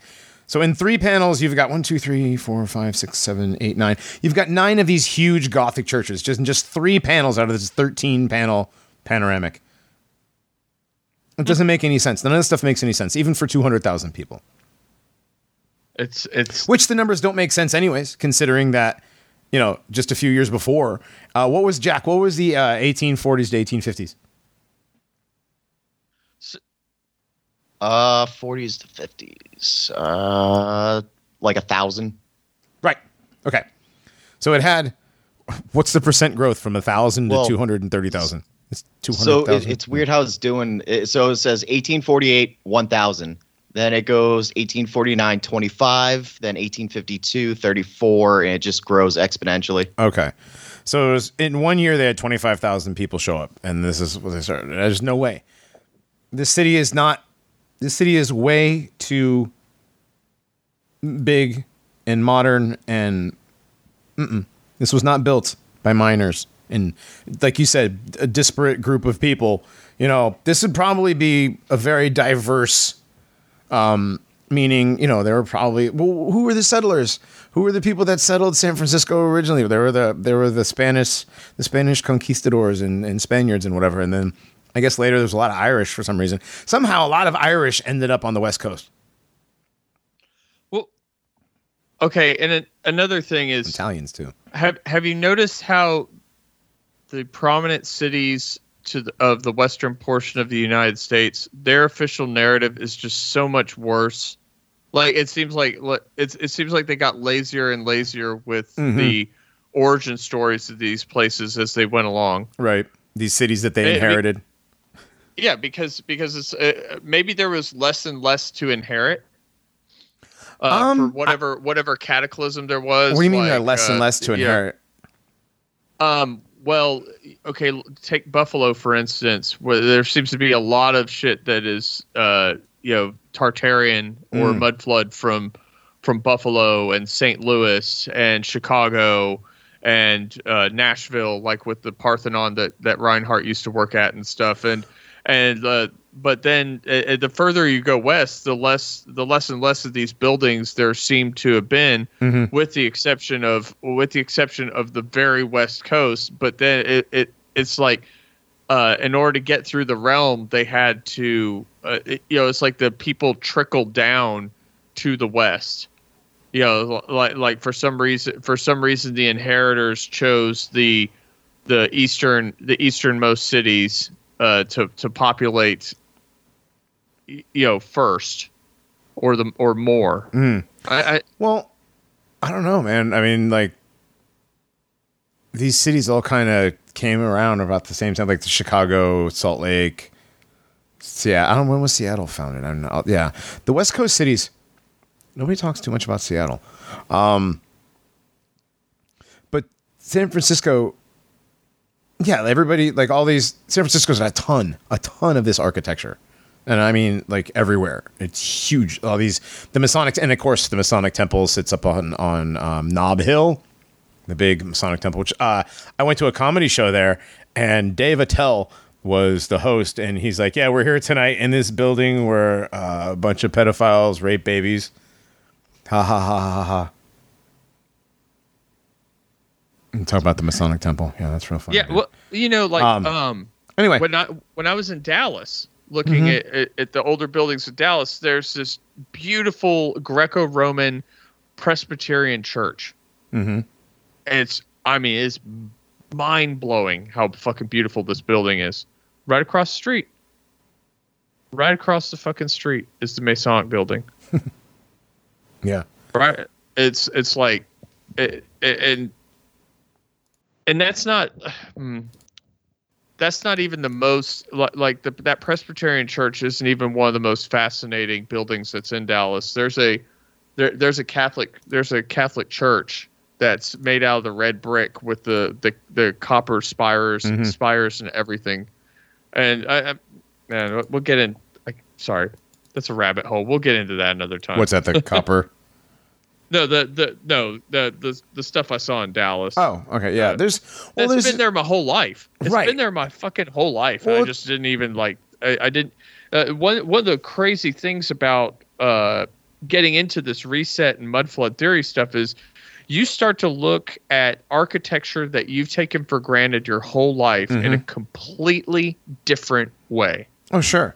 I grew up in Connecticut and going in New York and going back and forth between those two. I mean, there's, the Capitol building in Connecticut has the gold dome on it. I mean, like, they had a gold dome. And like, going over, was it the Tappan Zee Bridge or the Brooklyn Bridge? There's the little army base down there. Well, that's a star fort.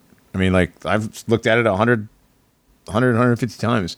It's a star fort. Like, now that I look at it, I can see it now. But yeah, it's crazy looking at this stuff. Like the stuff in the Bay Area, you've got the Palace of Fine Arts. There's always a Palace of Fine Arts. The Palace of Fine Arts with all this stuff. And in the Presidio, you've got, that's the other thing.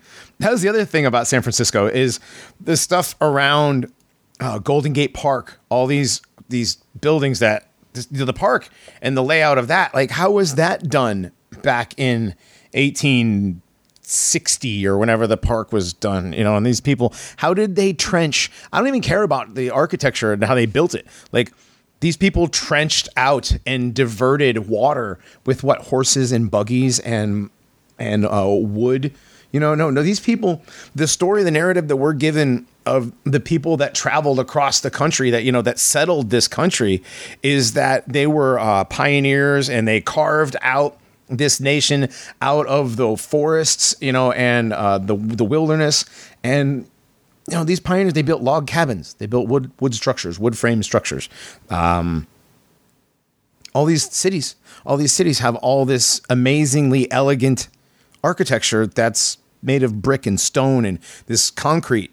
And again, who the hell's pouring concrete in 1860 with your horse and buggy? Where's your concrete buggy that's rolling the concrete, turning it like it has to do? No, there's none of this stuff makes any sense. The construction doesn't make any sense. The excavation doesn't make any sense. None of this stuff. Damn. It's Am I right though? I mean, I'm like looking at it, looking at this stuff again. And I was talking to my to family members, and they were like, the funny part is one of them tried to catch me up on something by asking my wife, what does she think about all this? And she's like, well, I'm kind of the one that's getting into Star Forts and stuff now. He was going to try and do the double BTFO, but it didn't work. We were talking about San Francisco. We were talking about Salt Lake City. Like, Salt Lake City doesn't make any sense. The story of Salt Lake City makes absolutely no sense. There's 1,000 people. How many people? 10,000? 1,500. 1,500 people. John Levi goes on at length with Salt Lake City because of his proximity to it. Right. That he doesn't live far away from it, and he grew up around that area. And it's not just the Mormon temple, which is crazy enough. But when he shows the other buildings, people can watch these videos on their own of his Salt Lake City stuff. But when they're pretending in these photos with Vanilla Sky to be building this monument, there are already buildings that are there, grand, that already exist. He's like, why would they build another place to worship when they have this amazing building that's just right behind it? Literally directly behind it, where they quote built the temple is the what's that building called? The domey looking building behind it. I forgot what it's called. But yeah, but that's not the only thing. A wider view of the city, and it shows shacks, right? Like shack saloons, and stuff like that. Like I was talking about the clapboard, single story, saloon over here, taxidermist over there, but then you have of these. What I was going to say is these Mormons not only built that, but they also built some sort of an Orthodox church, for all the Orthodox people that were there with them, which is almost as grand as the Grand Temple. So it's not just the Mormon stuff that's there in Salt Lake. So there's so much more to that than we're being told. All this stuff, it just calls into question the narrative for everything about the history of basically this country. And it's like, and people are going to be so mad. I know they are. They're going to be real mad. People are going to get big mad over this. I guess. I don't really care. Yeah, but Johnny and Dogbot mad at me because of other things I pointed out. Yeah. So right. And I already deny the moon landing, and I deny NASA, and I deny Globe Earth. If you subscribe to our Paranormies Presents a Telegram channel, you can listen to the Wagon the Moondoggy audiobook. It's only 5 hours long. I listened to it today while I was at work. It was narrated very well. It's a great production of that book. The guy that read it, it makes it so much. A lot. Yeah, it's funny. Did you hear the outtakes? A couple of chapters have outtakes where he's just laughing at the stuff McGowan wrote. Yeah, and okay, so I never really considered the moon landing stuff very much. It just he brought forth some very compelling. Oh, you know what? You've never talked about what you believe the moon landing or not. Whether or not I grew up. I grew up thinking we did this amazing thing, but when you point out a lot of the technical stuff, and then you point out the photographic evidence, and then you point out other things. It's not you specifically. I just mean stuff that has to do with the moon landing. Sure. It's impossible for me to say the whole thing was fake and gay. Right. Because absolutely. And that sucks. And that sucks. But it's really they 8 times they managed to land this thing on there without any problems. Right. But except the one time they had a big problem. Then they made the movie about it, and Tom Hanks and everybody saved the day. Yeah. Tom Hanks in that movie. There you go. Tom Hanks again. It's one of those things I typically don't bring up. Because people get so upset about it. Well, it's one of the major tent poles. It's one of the big tent poles of American exceptionalism. And but for our guys, it's also the Werner White von achievement. Braun, Yes, Werner von Braun and White achievement. Yeah, I know. Oh, dude, you're talking to me. Okay. If the two people that know this the best, it's me and Alt Skull. We get the most shit for this from everybody. I've been told I'm going to go to an anti-white extermination camp because of this. I mean, are there any other kind? Anyway, I was talking to someone who No. It's because I'm anti-white, and anti-whites go to the extermination camp. That's what. Oh, he's gonna send you there? Yes. Oh, so in 3 months. In 3 months. That. Don't give that. I'm gonna. Anyways, yes, because we deny the moon landing. Whatever. Back to Tartaria reset mudflood theory. No, I understand where you're coming from there. From that though, yes. So go to our Telegram channel and you can listen to Dave McGowan's book, Wagging the Moondoggy. But there is so much to get into with this reset theory. Like I said, we could do episodes on all the things. I think we should. We should do Star Forts, and we should do the World's Fair. The World's Fair stuff, man. It's so creepy. The history, all of it's creepy too. On top of it, yeah. So, on its face, it seems absurd. Mm-hmm. But the more and more you start looking into the stuff that they did during World's Fairs and things that purportedly happened there, there's a sinister tinge to them that I just did not really expect. Except for the more and more stuff that gets brought up about it, and there's something really dark occurred, and we are the, fourth, maybe fifth generation removed from whatever that was, mm-hmm. and we may never And here's the thing: we can't prove any of this. Just like I can't prove that one thing that people are pissed off about me for, Well, we gotta, when we're done with this little bit, we got a little bit of that. Oh, well, and Lord knows I love to talk about that. Well, we can say that. We'll save that. But here's the thing. There's if you're thinking of, I don't even like saying this. If you're thinking objectively about it. Mm-hmm. Because people are like, well, if you're really thinking objectively, you wouldn't think all this crazy, stupid shit. Yeah, okay, but I mean, well, would you though? Official narratives aren't all these official narratives absurd?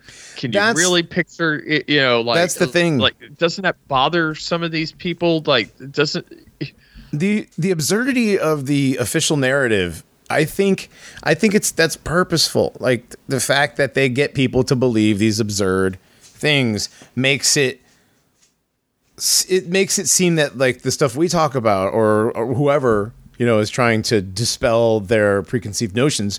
It makes it seem, like, I don't know. I don't get it because the official narrative oftentimes is 100 times more absurd than what the truth really is.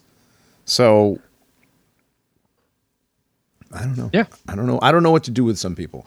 But yes, look at this stuff. I mean, you can't look at St. Augustine, an aerial view of St. Augustine, and not see the Star Fort. You're like, okay, how'd that get there? Or with New York, once you start seeing them, the artificial coastlines, the pedestal of the Statue of Liberty is a Star Fort. Right. It's a Star Fort on top of a Star Fort. There's all kinds of this stuff, and it's all over the country. There's pieces of Star Forts, and they always end up that's a Star Fort, and they're like, well, it became a fort during the whatever Indian War of 1842, or it became a Confederate fort during the Civil War, or this became they become. Okay, that's fine. It became there. What the fuck was it first? I think they tried to rebuild one in either South Carolina or Florida, and they couldn't figure out how it was built to begin with. Right. That's the thing. Okay. All these things, if you look at the official narrative, it's like it became a Confederate fort. It became for an outpost used during the blah blah blah Indian War.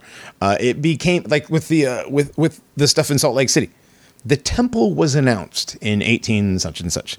This was announced here. It was just like, okay, there was no don't talk about construction. There's no talk about like, there's just, and the next one was opened in this time. It's like, none of this stuff, like with the Star Forts, how did they become? How did they become a fort? What was it first? These things.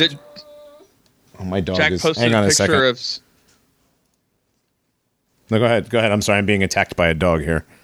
Jack posted a picture of a rendering of San Francisco in 1848. Mm-hmm. Oh, a rendering of San Francisco in 1848. All right. Let me see that. Right. Yes. So when is the panorama taken? 1878. That's 30 years later. So in 30 years. In 30 years, all yes. that came up. Yes. There we go. Okay. Yeah, Jack, we got to put all this stuff. That's the 30. I remember it. Yep. There we go. I've Way seen. ahead of you. I've already got the Mega made. All right, cool. I've seen from a sketch by J.C. Ward, Esquire. This is ridiculous, and I've seen at different restaurants in San Francisco, like they have like historical pictures or whatever, and because you had all the Barbary pirates and stuff that that's where a lot of San Francisco's cool history is. It involves pirates. Well. Okay, this looks butt more pirates. Well, yeah, now it's butt pirates. Exactly. I had to do that. I know you so did. Childish. It's fine. It's San Francisco. They deserve it. But it's just November 1848, and then in 1878, it's this huge, sprawling, congested. Some of these buildings, if you zoom in and look, they're old. These buildings are old. There's age on these buildings. There's trees. Oh yeah, there's trees. You can see there's landscaping and stuff. This is not normal. This does not happen like that. That's part of the photograph analysis that does get brought up is if this stuff was just whipped up for this fair or this thing, why are those trees fully mature and in a line like that around where this building is? These trees. We're not talking about saplings. We're talking about fully grown huge trees that are at least 20 years old. In order to get to that maturity. Some of these in the pictures from San Francisco look like the trees are at least 50 years old. And you have okay, then the Chicago World's Fair, you have landscaping like the Japanese, that's like some sort of a Japanese house, and with like typical Japanese landscaping and whatever, but it's all extremely mature, like trees that would have to be 30, 40 years old. In the Palace of Fine Arts in San Francisco, you have trees in 18, I forgot whatever it was with the pictures that I saw. I'd have to look. But 1870 something, 1880 something, whatever. These trees look to be 40 feet tall, or no, it was for the World's Fair that was out there, the Panama. It was called the Panama Pacific International Exposition. That's right. It was 1915. That's right. That was San Francisco had their World's Fair during World War I. Like, so what? These people. I think it was one of John Levi's lines was, I guess the people from Europe braved all the German U-boats to come to San Francisco to see the World's Fair. It's so insane. It's insane. I mean, the narrative is you have to be insane to believe it. Like part of the skepticism of what we're talking about is, well, wouldn't these people have written journals or left diaries or of something to show that this shit happened or didn't happen? Mm-hmm. Just like I think I heard. I think I heard. The flat Earth guy we had on? He said in a video, you need to go ask your. Anybody who's over 90 years old, you need to go about get flat as much Earth, information. Right. Yeah, that they talked about the Earth being flat in school and stuff like that, and it's impossible to know. It's impossible to know because we can't go. We can't go. But who's to say? One of the other questions is like, well, why didn't the Native Americans tell anybody this? Or who's to say they didn't?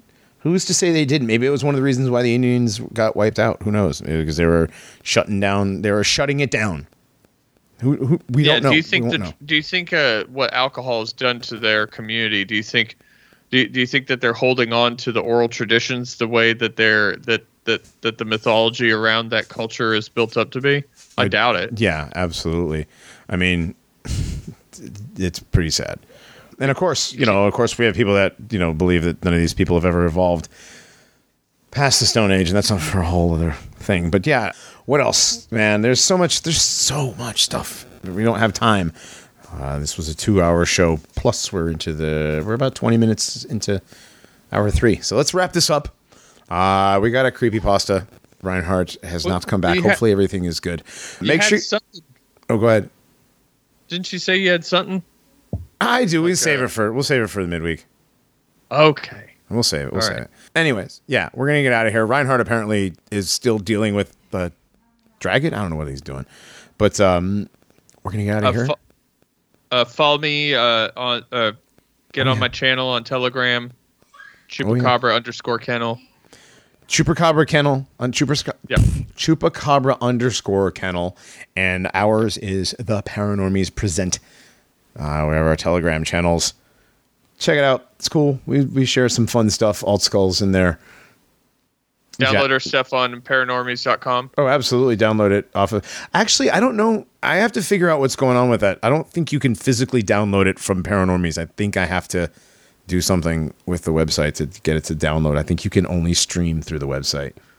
But I want to ask our fans to please download the episodes and save them somewhere to an external hard drive or some non-cancelable way.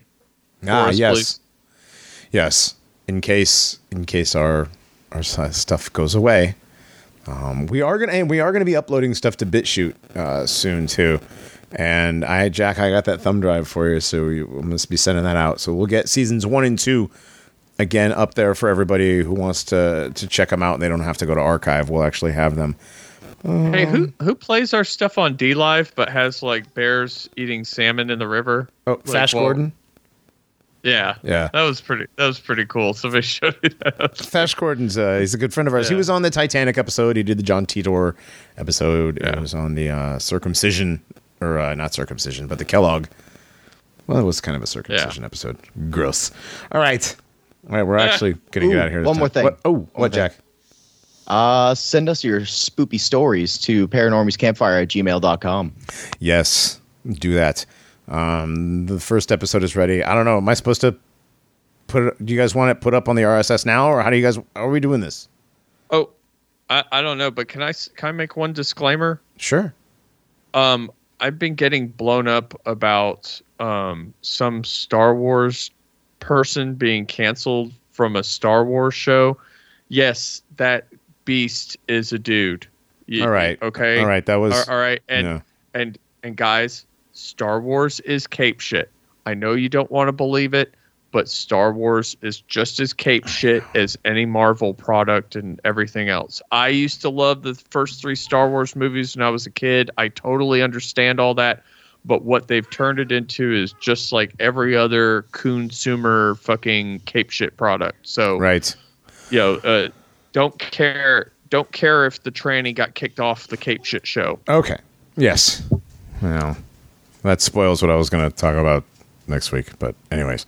Oh, well, we can still talk about it. Sure, I guess we can. It's all right. It's all right. All right. So we're going to, for Dogbots, I'm Johnny. Jack's here too. We're going to get out of here. We'll see y'all later. Time travel makes you gay. There was a middle-aged woman who was very fat and desperately wanted to lose weight. She had tried all sorts of fad diets, but none of them seemed to work. Exercise was out of the question because she was just too lazy and she lacked the willpower to force herself to eat less. One day, she was leafing through a magazine when she came across an advertisement for diet pills. Guaranteed weight loss in just 2 weeks, said the ad. The company was selling the diet pills over the internet, so the woman decided to order a month's supply. A few days later, she received a package in the mail. When she opened it, she was surprised to see it only contained 12 large pills. The instructions said that she should only take 1 pill per month with a glass of water, and afterwards, she should avoid eating spicy food or drinking alcohol. The woman popped the diet pill into her mouth and swallowed it down. A few days later, she had noticed that her appetite had completely disappeared. She didn't feel hungry at all, and even though she didn't do any exercise, she was beginning to shed the pounds. As the days went on, she quickly began losing more and more weight. Within no time, she was admiring her slim new body in the mirror. The change was stunning. She had gone from a pear shape to an hourglass figure within no time at all. Unfortunately, the diet pills proved to be more effective than she had expected. Even though she was down to her target weight, she continued to get thinner and thinner. Soon, she was feeling tired and weak, and she had sharp abdominal pains. The pain finally became so intense that she was forced to go to the hospital. A doctor examined her and became alarmed. After taking an x-ray of her stomach, he asked her if she had eaten anything strange lately. "No," replied the woman. "I've barely eaten anything at all since I started taking my diet pills." The doctor asked to see the bottle of pills. He broke one capsule open and brought the contents down to the laboratory to be analyzed. When he returned, he had some bad news for the woman. The diet pills contained the eggs of a tapeworm.